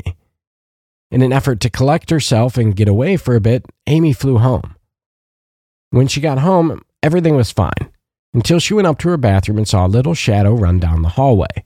However, she didn't see it again, so she shook it off and soon left to continue the jail investigation. While she was gone, a friend would go into her house and check on things, and reported seeing the same shadow running down the hall, and later something fly across the bedroom. Amy concluded it was likely the same child spirit that had hugged her legs, so when she got home, she told the spirit it could stay, as long as it didn't scare anyone or disrupt anything, and she only saw the spirit a couple more times before it seemed to leave. In an effort to prevent these kinds of hitchhikers, some investigators pray, use crystals, or chant mantras and perform other acts of self-protection or spiritual connection prior to an investigation. Whatever they need to do to feel ready to enter that space. Amy does none of these things. She goes in knowing that she is strong enough on her own to handle anything that she might encounter, and strong enough to handle it if something follows her home. She thinks that the hitchhikers may just be desperate. They found someone willing to talk to them and won't let it go so easily. That said, she believes that it's important to set boundaries with the ghosts. If you notice one trailing you, call them out on it and tell them that they can't come home with you. Our next lesson is a haunted prison isn't the scariest place you can visit. And when determining the scariest place, people bring in their own triggers, latent fears, and bias. To some, a haunted prison would be the worst, but not to Amy. She has investigated many jails, including spending a night in a cell in Alcatraz, which she says is one of the least haunted locations she's ever investigated. Amy and co. investigated the old St. Johns County Jail in St. Augustine, Florida. This jail, founded in 1655, is in the oldest continuously occupied city in America, and the jail has a dark history of violence and inhumane treatment. Disease was everywhere, violence was common, and the men were forced to work in brutal chain gangs. When they were hung, the men would be forced to build their own gallows before being publicly hanged. The property manager says that his staff has been grabbed, that they've seen crawlers, and he himself was nearly pushed down the stairs. The prison was also full of deeply corrupt individuals in its time, and many innocent men were imprisoned and died between those walls. Their first EVP session at the prison found one such person, whose first words were to say that they were not a murderer. The spirit went on to say that the sheriff was not a good man. Naturally, this sparked their interest, so they did research and found the cases of Jim Kirby and Robert Lee, both convicted, jailed, and hung for the crime of murder. The entire time, Kirby was adamant that Lee had nothing to do with the murder and proclaimed his innocence until the day they were both hung. They eventually made contact with both men and told them that they knew the truth of what had happened, and that Lee was innocent. They also told him they would make sure that others knew the story, and maybe putting the story in this book was one way of doing just that. Amy believes that prisons are full of people who need help, both alive and dead, and interacts with them from that mindset. She's not there to judge, she's there to talk with them, and maybe help them if they want it. In our 10th lesson, if ghosts are real, Bigfoot is probably real too, we dive into some Tennyisms. She even starts off explaining the classic Tenny lecture opening when he asks if people believe in ghosts, and then if they believe in aliens, and then if they believe in Bigfoot, with increasingly smaller and smaller hands being raised.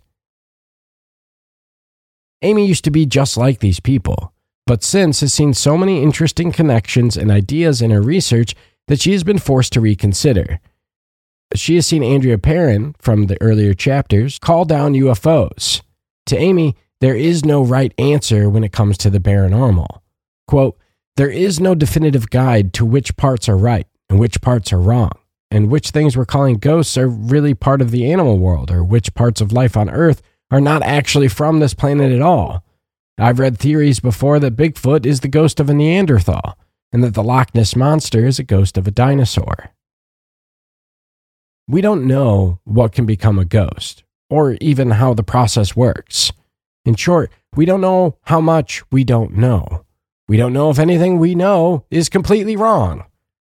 Amy has found that the areas of the paranormal intersect far too much to be able to tell which ones are real, something we here at Nectivigant are not unfamiliar with. One example being the woman Catherine, who is described in an earlier story in the book, who also told Amy and Adam about what sounded like an alien abduction experience happening in their haunted home. The world of aliens and ghosts have long intersected, as have cryptids. Alien abductions have been reported in haunted homes. Ghosts have shown up on flying saucers, and the spirit box was initially designed to talk to aliens. This isn't new information.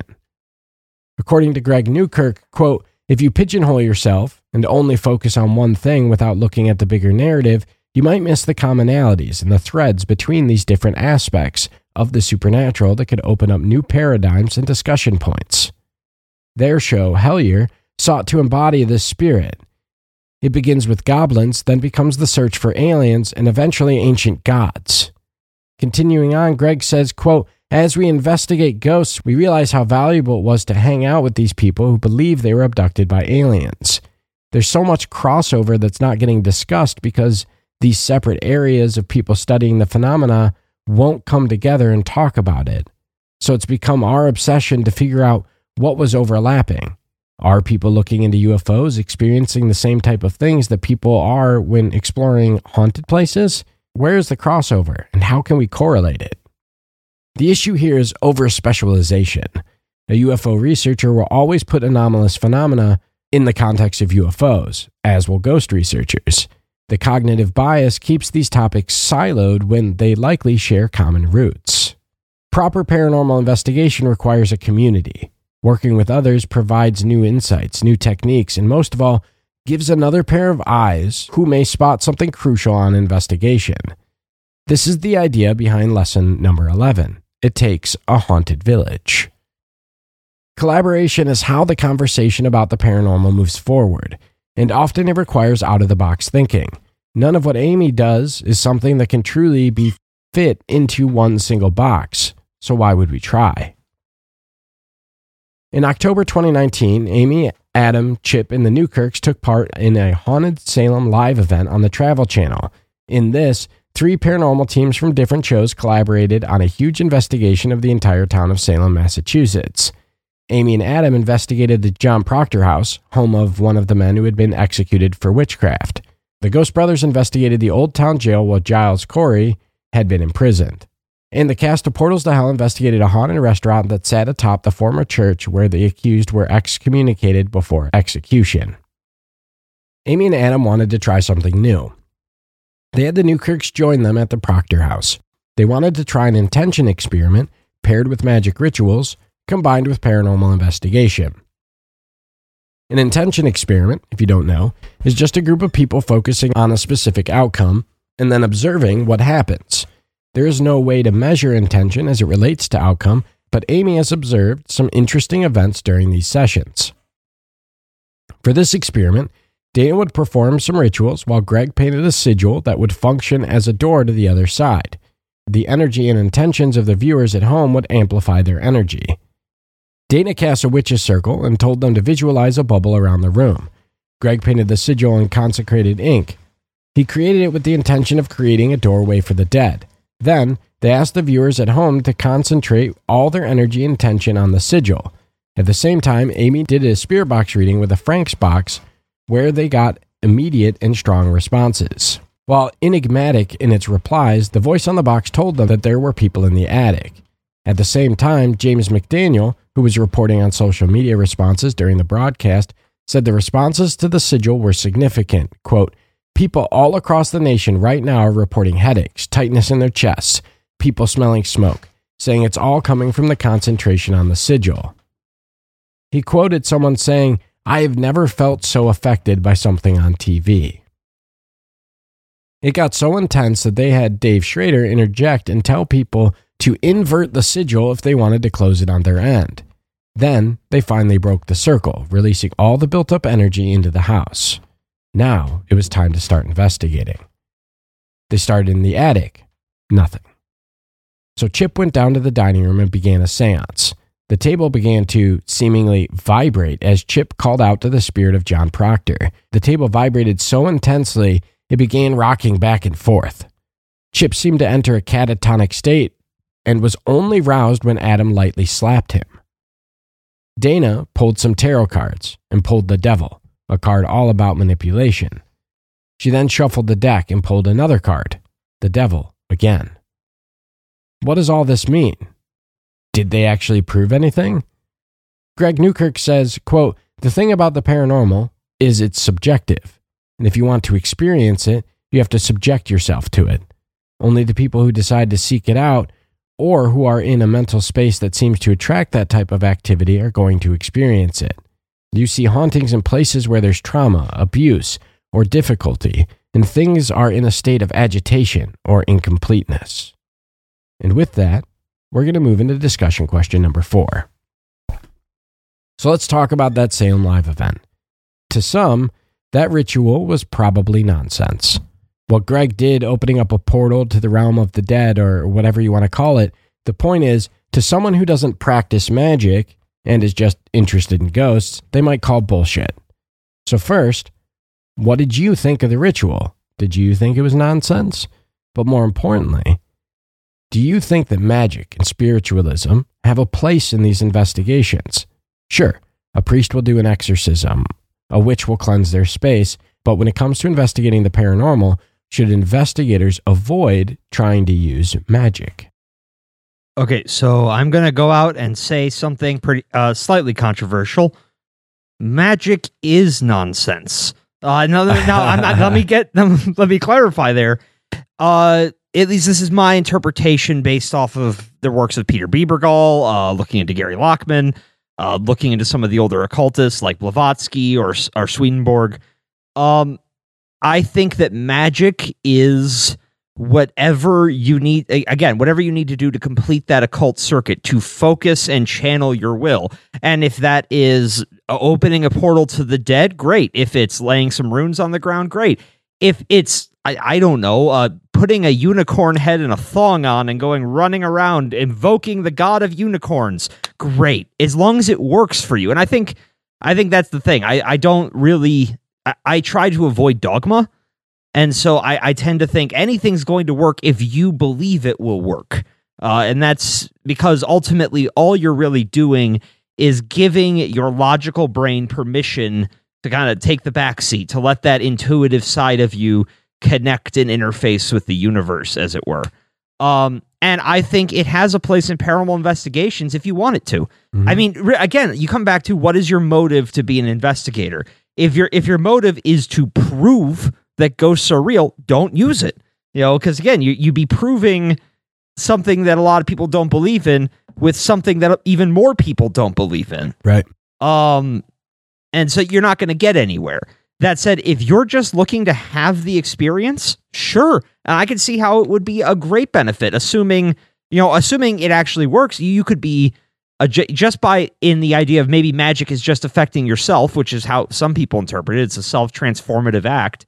Maybe you're just shifting your frequency to be more in line with the place or the ghosts, like we were talking about earlier. So really, one could make the argument that practicing magic is you actively working to shift your frequency. Yeah. So really, do what you want. Like, do what you want. Don't hurt anyone. And try not to take it all so seriously. And that's not to say these aren't serious topics. But I think people get in trouble when they start buying into their own mystical might. You know, when they start walking down the Aleister Crowley route, and that just leads to bottoming a guy into insanity out in the desert. True story. Sorry, I need to purge Aleister Crowley from my mind real quick. Don't purge him too far. We'll probably do a book on him eventually. The sound of slab on slab in the desert. No, slab on slab in the desert. I like that. It's like the name of like an 80s album. I was thinking like title of the episode. Slab on slab in the desert. Some hot slab on slab I action. need you to not. Oh, the sand is going to get into all the folds. My answer to the actual question is, sure. If you know what you're doing and you have a specific goal in mind and a specific plan, like for why you're going to do that, if you just are, if it's just like, I'm going to cast a spell in a haunted location. How's that going to help the haunted location? I just want to do it. Please do not.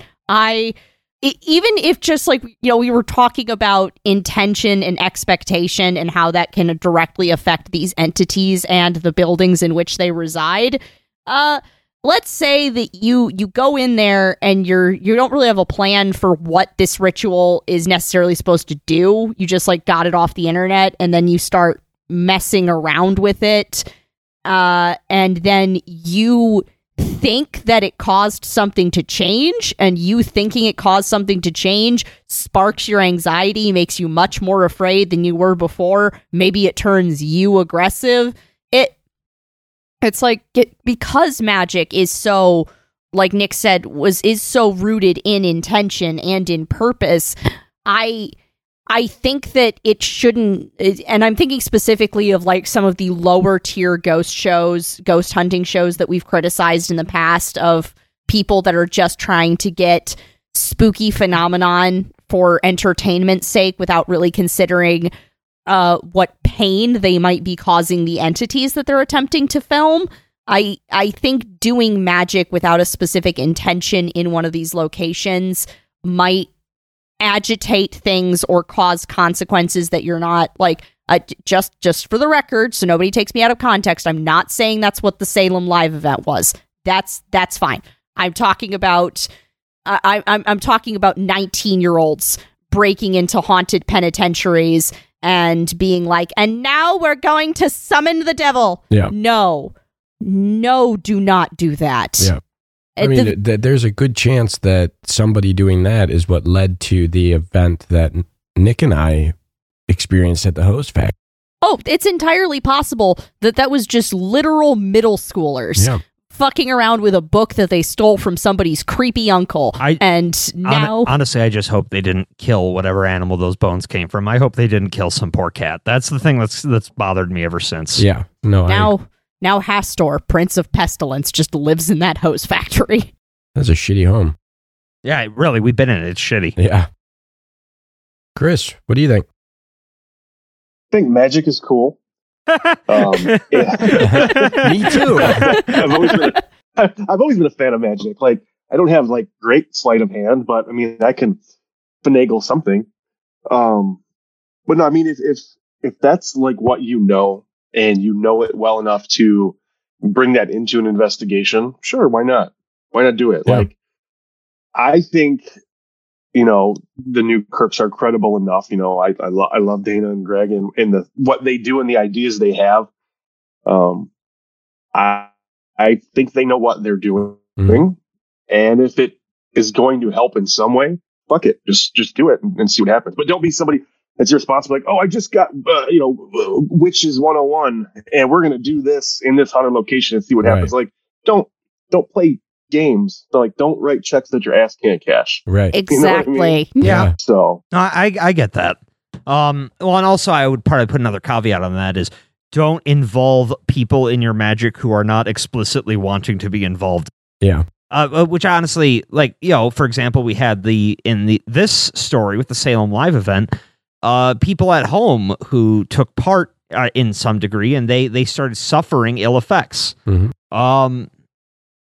I mean, and those people, they were willingly doing it, but if there's like, I'm enacting this magical ritual to steal power from everyone watching, you're a dickhead. Don't do that. I mean, even if it doesn't work, you're still being an asshole. I have an interesting example of that I got from some of the online magical communities that I'm tangentially related to.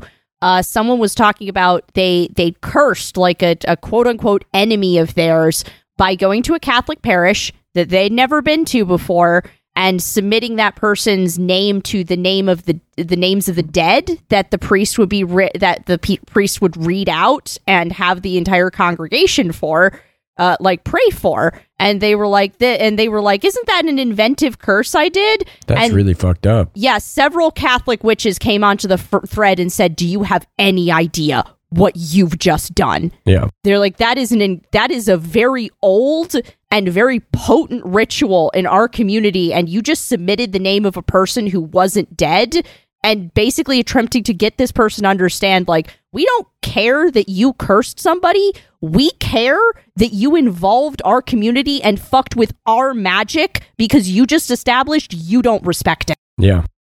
I think you hit the nail on the head right there. I think if you're going to utilize magic inside your investigations, one, you guys, like you all said, you should be, everybody involved should be willing, one, and two, that really you should be experienced.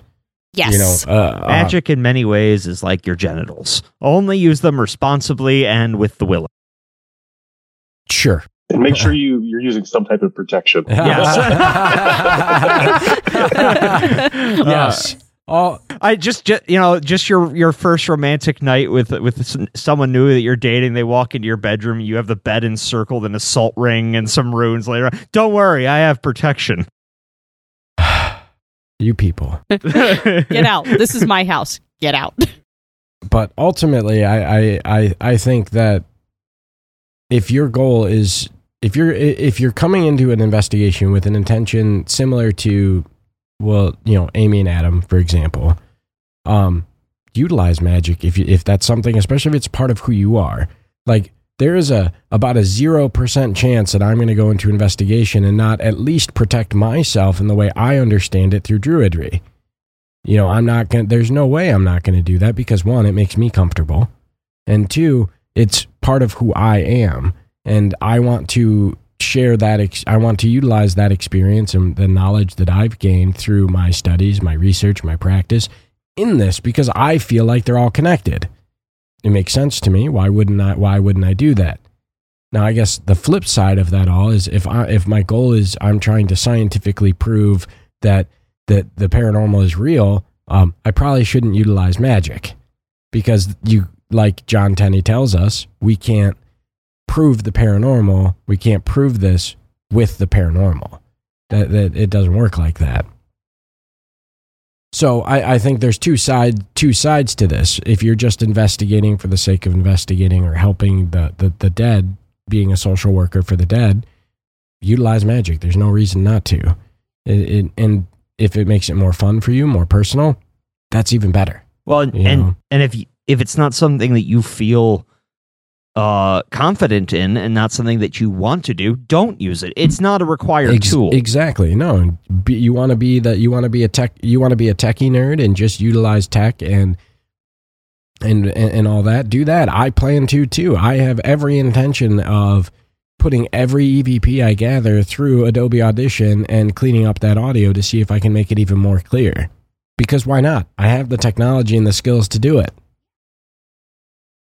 But yeah, ultimately, I think that it's fine to utilize magic. In fact, I have every expectation to do that myself because I want to, and it'll be fun.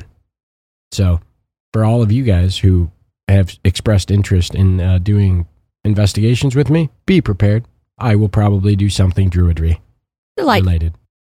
I'll probably do something irresponsible, frankly. You will. I'll forget what I'm doing there. I'll wander off. It'll be fine. Yeah, I'll come back. I'll survive. I always. Yeah. I'm like a turd you can't flush. I've tried. You just need a bigger toilet. Is that what keeps happening to the toilet? I really wish that was the answer, not something far more gross and embarrassing. Ready for the last part? Yes. Yes, please, before I continue speaking about my bowel movements. It's a short one, and we'll get to the last question. Lesson number 12. You don't need to prove that ghosts exist. Reading from the book here, quote, "The fact of the matter is, you're never going to change anyone's mind about the paranormal. You're never going to prove to a skeptic that you've had a genuine supernatural experience. You could have the most compelling evidence in the world, and people who are hell-bent on debunking it will find a way to prove, to themselves at least, that it's fake. Part of the issue is proof is hard to come by. Ghosts don't show up for their marks, often don't show up on camera, and due to poor lighting, it's often hard to get a clear image of an apparition. Even if you are lucky enough to see one, ghosts often appear and then disappear in a flash, not even giving you enough time to turn the camera. Many believe everything that proves the paranormal must be faked, a lie, or CGI. And over the past years, this behavior has grown increasingly toxic on social media platforms.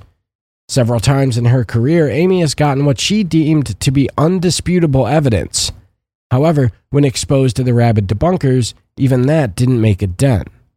You can't please everyone, I suppose. And the issue is, some shows do exaggerate the phenomenon they catch for ratings, which makes it hard for shows which don't, like Kindred Spirits, to be taken as anything more than entertainment. To some of those haters, it's even worse because Kindred Spirits would come off boring, as they don't always get great evidence, or even any at all.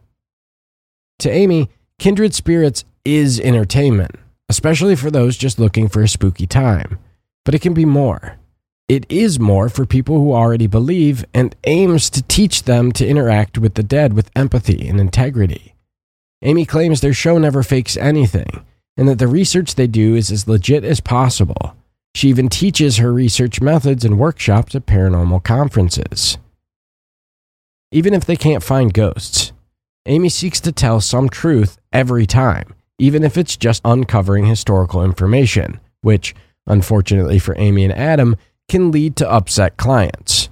Most often, what makes clients the most angry is when Amy and Adam don't find enough or any evidence of the paranormal.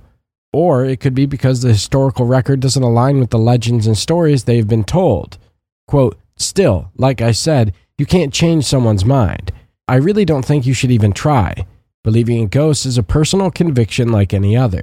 You shouldn't try to change anyone's mind about their belief system. Either you will believe or you won't, but you make that choice yourself." In the final lesson, Don't Believe Everything You Read, she kicks off by saying, quote, "Do not under any circumstance take anything you've read in this book as indisputable fact." She says there is no absolute truth, or likely isn't. If there is, it's not one that we can understand. As we have mentioned on this show before, this is not a field of facts. It's a field surrounding one big conversation, one in which there are many, many voices. She says, magic and the paranormal are real, or rather, something is happening, but we do not know what that is. Amy believes that the coronavirus pandemic is going to lead to a resurgence in interest in the paranormal, of which I agree. This show, for example, launched during the pandemic even. Historically, interest in the paranormal, and specifically the afterlife, spikes following unrest. Amy hopes that those that join this conversation in the years to come will bring in new ideas, mash up all that came before, and take steps to further the conversation. She believes that this, in part, is going to be caused by people spending more time at home and noticing the oddities that may be happening there. Speculating myself, people spending time in their home with all these emotions running rampant could be a cause of the increased energy in the home. Amy thinks it's also possible that people are experiencing more hauntings because of our societal fear and paranoia is feeding it, kind of like a massive intention experiment, and it's compounded by every elderly person dying alone without family, or people being trapped in their abusive homes. Quote, "What we've been experiencing is not going to disappear once we are allowed to freely leave our homes and society opens back up again. The vaccine, if and when we have one for coronavirus, isn't going to heal our hearts. We are all collectively adding to a worldwide amount of negative energy from all this suffering and struggling, not because we want to, but because we are in a very difficult situation and we are feeling how we have every right to feel." And with that, we will enter our final discussion question. So what do you think of Amy's assessment, specifically with COVID? Do you think that there's going to be increased interest in the paranormal? And knowing what we do know about the political climate and the nature of the world that we live in, What do you think the future state of the paranormal looks like with more millennials and Gen Z starting to influence the field? And let's start with our guest, Chris. Yeah. Well, I think it might just be the Manhattan cross-trip of 1984 with all the bullshit that we have to deal with and all the negative energy. Yeah. I mean, it's a lot of the energy out there, everything that's happened. It's, I'm sure it does take a toll on things, but I think it might have been Tenny that said this that I heard, or somebody else said it, that it seems like paranormal, activity is going up through the pandemic. And that's because everybody's at home. Mm-hmm. Like now you're hearing your house. Yep. You're hearing like normal shit, normal noises that you would not hear before because you're off at a gig somewhere or you're in an office. Now you're at home and it's like creaking door here and a creaking board there. And it's like, oh, fuck. My house is haunted. It's a ghost. Yep. Right? So that's what I think a lot of the paranormal, or what could be deemed as paranormal, has spiked recently within the past 2 years. But I mean, is it really paranormal? It could be. Is a lot of that stuff happening because of energy and feelings about everything that we've gone through in the past 2 years? Sure. Would it make sense for activity to be spiking over, going through COVID? Yeah. What happens if we ever get rid of COVID? Is that stuff going to go down? It just leaves open a lot of questions. Mm-hmm. And what do you think? Because of all of this happening, there is been a surge in interest in the paranormal, which means we're going to see more and more people getting involved that are a part of the younger generations, being like at the younger side of the millennials and then the Gen Z. How do you think that the influence that they're going to have, being so different from people like Amy and Adam because of their upbringing and now going through this pandemic and everything else, what do you think that influence is going to look like on the paranormal field as they start to get involved more and more with the actual investigations? Well, that's a good question. I think that upcoming generations are going to maybe approach things from a more skeptical side, just because we've seen it. We've seen these things play out, and we've seen all these ghost shows, and we were all brought up on ghost shows, where 9 times out of 10, it's usually a haunted location, right?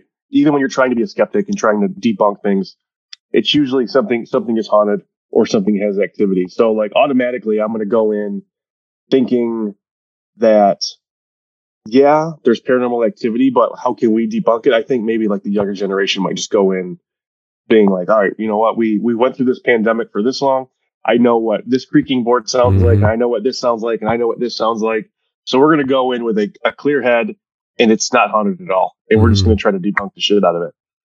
I think that's might be where it's going, but also with the advent of newer technology that's coming out, I think that's going to be used a lot more to use technology to debunk these, so-called paranormal and investigative hauntings. No, I like that. I think that's a good assessment. Jay, what do you think about the whole question? So in terms of what I think that the coronavirus is going to do, or like in terms of the paranormal community, I think what we're going to be seeing over the next few decades is a rise in not only, I think we're going to be seeing a rise in extremism on both sides, because it's interesting that she brought up 9/11 and kind of the boom of ghost hunting shows after that, which is in line with what we've seen historically. But from a media studies perspective, the obsession with hyper-realism in both TV and like blockbuster cinema, that comes from 9/11. There was a lot of cultural trauma surrounding that, and for a lot of complex sociological reasons. People started heaping their blame on cinema for not, quote unquote, preparing them for the horror of what something like that would be like, which the cynical, unkind part of me is like, you're stupid if you thought movies were going to prepare you for one of the most devastating cultural events in our nation's history, but whatever. And then, of course, we have the coronavirus. So I think that there's just going to continue to be more and more extremism between true believers and ardent skeptics, as there are people desperately clinging to the materialism that was born out of post 9/11 America, and other people clinging to the spiritualism that is born out of not only the coronavirus, but trauma from organized religion and oppressive institutions. And essentially, this is going to be one more event that leaves people desperate for any sort of control or any sort of theoretical lens through which they can orient these experiences that are simply too big to process all at once. And I think that one of the things that we're going to see is stating my house is haunted might just become a lot more normal and a lot more acceptable, because, like we were talking about, people are going to be stuck in their homes for long periods of time, even going forward. I'm all spiritual and paranormal stuff set aside, I am deeply concerned for what the new standard of prolonged isolation is going to do to people, because Americans are already so obsessively independent to the point of sacrificing community connections. And with work from home becoming the new standard, that's going to be even more detrimental to society as a whole. I like work from home as being such an option for people, but the downside of it is going to make that problem significantly worse.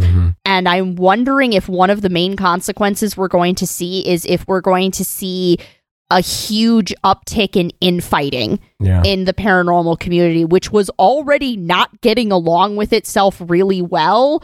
But the severing of ties, the paranoia that a virus like this induces in people, particularly with so many people having so much anger that their lives were taken away from them because a bunch of people wouldn't wear their fucking masks or get their goddamn shots or wash their damn hands.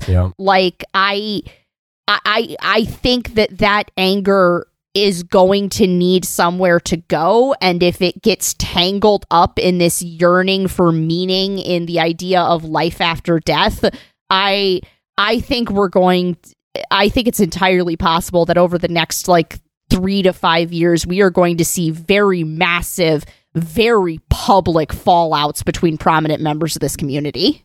Interesting. I hope you're wrong, but I could see it. I hope I'm wrong too, and it might not happen with public figures. I think I think a lot of the small groups that have formed in the wake of the coronavirus are going to implode in a massive way, just because things that are founded out of a desperation to cope with your trauma, you got to be careful with those things. True. Yeah. I mean, okay, so I agree largely with the points you guys have been making. So I'm going to take a woo direction with this. And really just thinking about it, why would there be a spike in interest in occultism or the paranormal following a major trauma? I mean, Amy Burney brings up in the book the idea that, well, a lot of people lost people. They're looking for that connection with the people that they've lost. I mean, I can't think of anyone who has been able to go through this pandemic completely unaffected. Everyone knows someone who got it or is suffering some long-term side effect from it or straight up died. And that's a hard thing to deal with. And just kind of thinking now from a metaphysics perspective, maybe the part of the reason is that all that grief and negative energy and all those suppressed emotions that we don't have time to deal with right now, all of that's entering into our kind of shared psychic space, right? The universal unconscious, the God mind with a perennial philosophy, whatever you want to call it. And it's then, what if that is why an interest in paranormal rises? Not because it's like, well, there's negativity in my mind now, so I should look into the paranormal. It's because what if having that in our shared psychic space makes people more vulnerable to negative entities? And so people are having more experiences, so interest spikes. That said, from a sociological perspective, if I'm excluding the woo, then it all just seems like a big cycle. A major event happens, the paranormal community gets a huge influx of thinkers and content creators and people who are really invested in this, and then bit by bit that surge dies, and some people stick on, and they become the new core old guard that the new up-and-comers will have to fight against when the next major calamity hits. Right. And onward and onward. I mean, ultimately, I think that she's onto something there. I don't know if the theory is complete. I don't think there's any way to know if it's complete. I'm curious, Nick. Yeah. How do we break that cycle? I mean, here's the thing. I don't know if when you say we break that cycle, I know you're not talking about us specifically. Global we. But even at Royal We level, I don't think it's doable without. I mean, because the big thing that brings people in is the promise of maybe getting a glimpse of the real world or the other side or or the afterlife.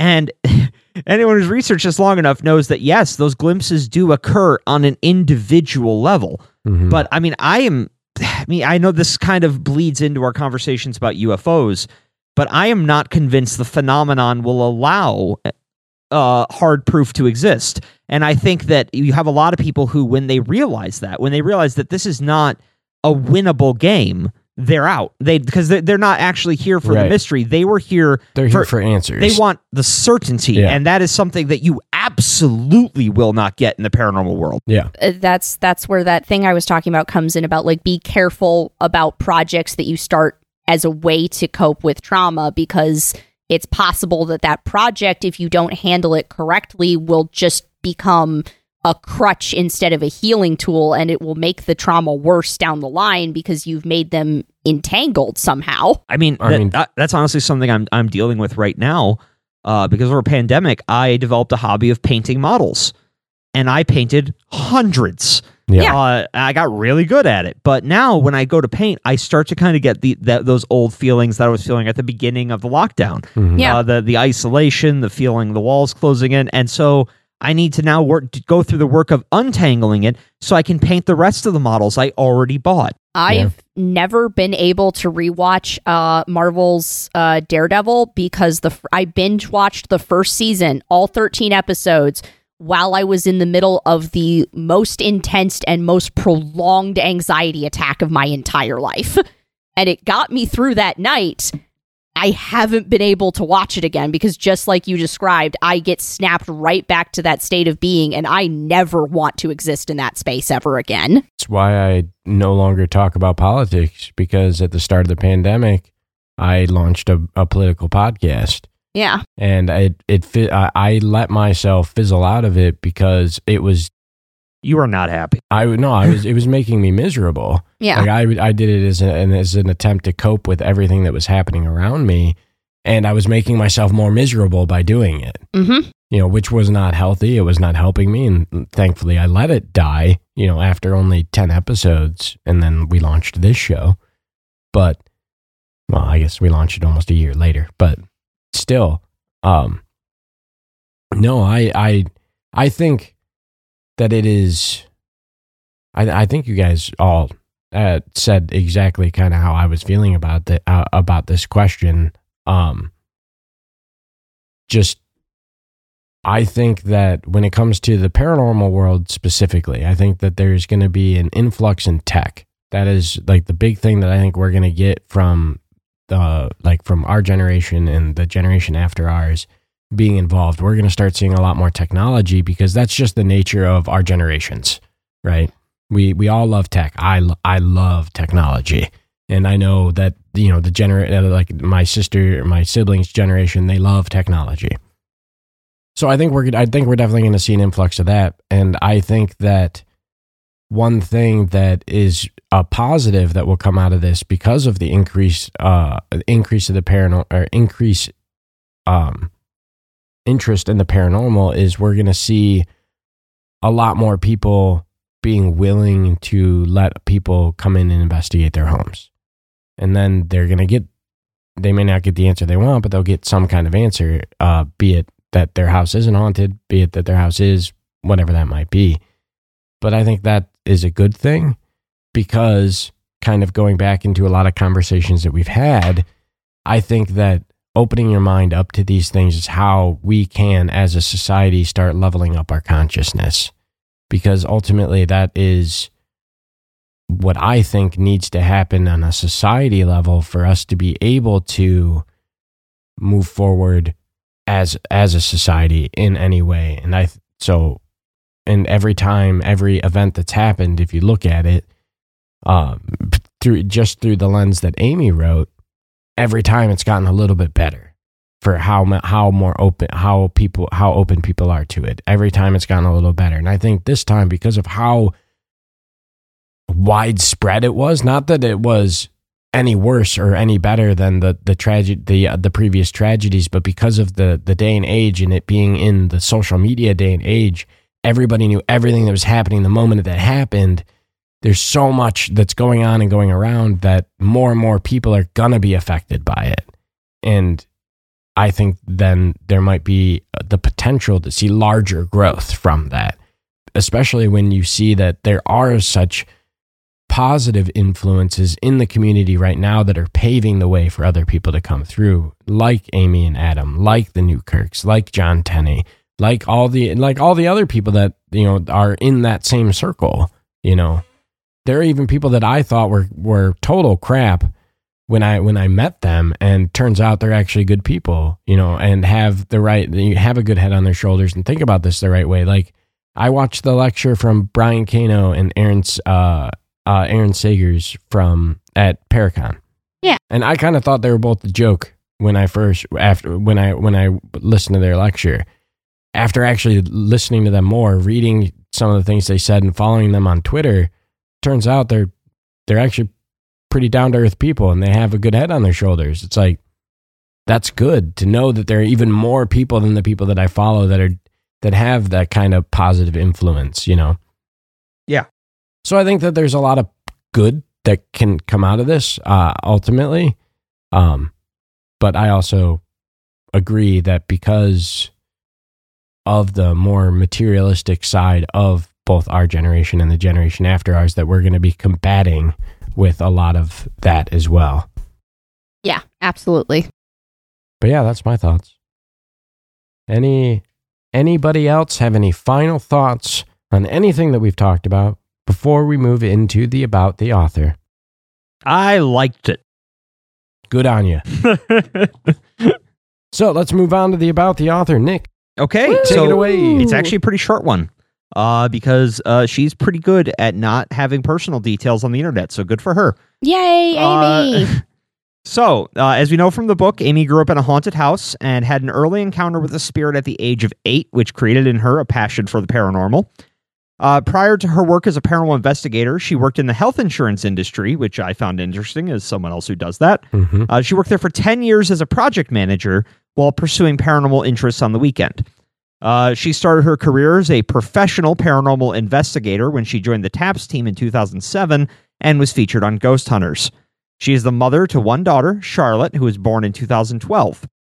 She has appeared in Ghost Hunters, was featured on Paranormal Lockdown, and founded her own show in 2016, Kindred Spirits.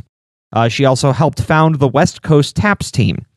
After leaving Ghost Hunters, she founded Strange Escapes, a paranormal travel agency advertising trips to haunted locations to conduct coordinated investigations. She also used to maintain a blog called My Spiritual Life, but I could not find a shred of it, and the site has since gone down, and the domain is for sale. So if anyone's looking for a new blog, that domain's available. She has a few acting credits to her name, appearing as Jill in 2 episodes of the 2016 series Point Society, as well as making an appearance as Caroline in a 2015 horror comedy, Better Than Crazy. And she hosts the Haunted Road podcast, where she recounts the tragic histories of haunted locations and then interviews someone who is familiar with the property and its spirits. Very cool show, too. Yeah, it is. And that's what we have. Mostly stuff that, she advertises. Yep. Well, with that, then, I guess the only thing left to do is to move into housekeeping. Housekeeping. Housekeeping? I said it first. Actually, I said it. You don't count. You were the starting gun. Fair enough. But if you did like what you hear, then please follow, like, subscribe on whatever streaming platform that you're listening on. And please, if you're on Spotify or Apple, please do leave us a 5-star review because it actually does really help us in the algorithm, and we would really like to be rated eventually. That would be nice. But if you have any thoughts, concerns, book requests, funny things that you just want to say, maybe a story, go ahead and shoot us an email, noctificantpodcast@gmail.com, and give us a follow on Twitter @noctificantpod. And you can follow me individually. I'm at Mix Rory Wicks. I am at Bearish Terror. I'm at Midwest Undead. And Chris, what are you at? I am at Salt and Burnham. And where else can they find you? Or your stuff? Oh, let's see. Twitter, all the things. You want to hit me up on Twitter. LoadedChamberClothing.com. Get some clothes. Hang out. And you catch me around Southeast Michigan. All over the place. That sounds similar to us. But also we have a Instagram, Noctivian_podcast, a Reddit account, It's just called Noctivian Podcast. a Tumblr. Noctivigant Podcast. I am on a one-man mission to get us banned from every single paranormal subreddit. So far we're at 2 now. Yeah. The last one didn't even really give me an explanation. It's just, you're banned. I was like, oh, Well, that makes me sad. That was a cool one. shit happens. I post dumb jokes on Tumblr. Yeah. We are good at advertising. I mean, we do an okay job. Any last words, y'all? Like, finally? Like, you're I'm gonna gonna kill me? you. Yeah. Oh. I think Rent is overrated. I never saw the appeal. All right. Well then, good night, ghosties. Good night, ghoulies. Good night, moth people. Stay safe out there. Don't get lost. Or do. Just get in the first car that stops to pick you up. Aren't you supposed to be dead? Not yet. I think that's later. Yeah, it's off air.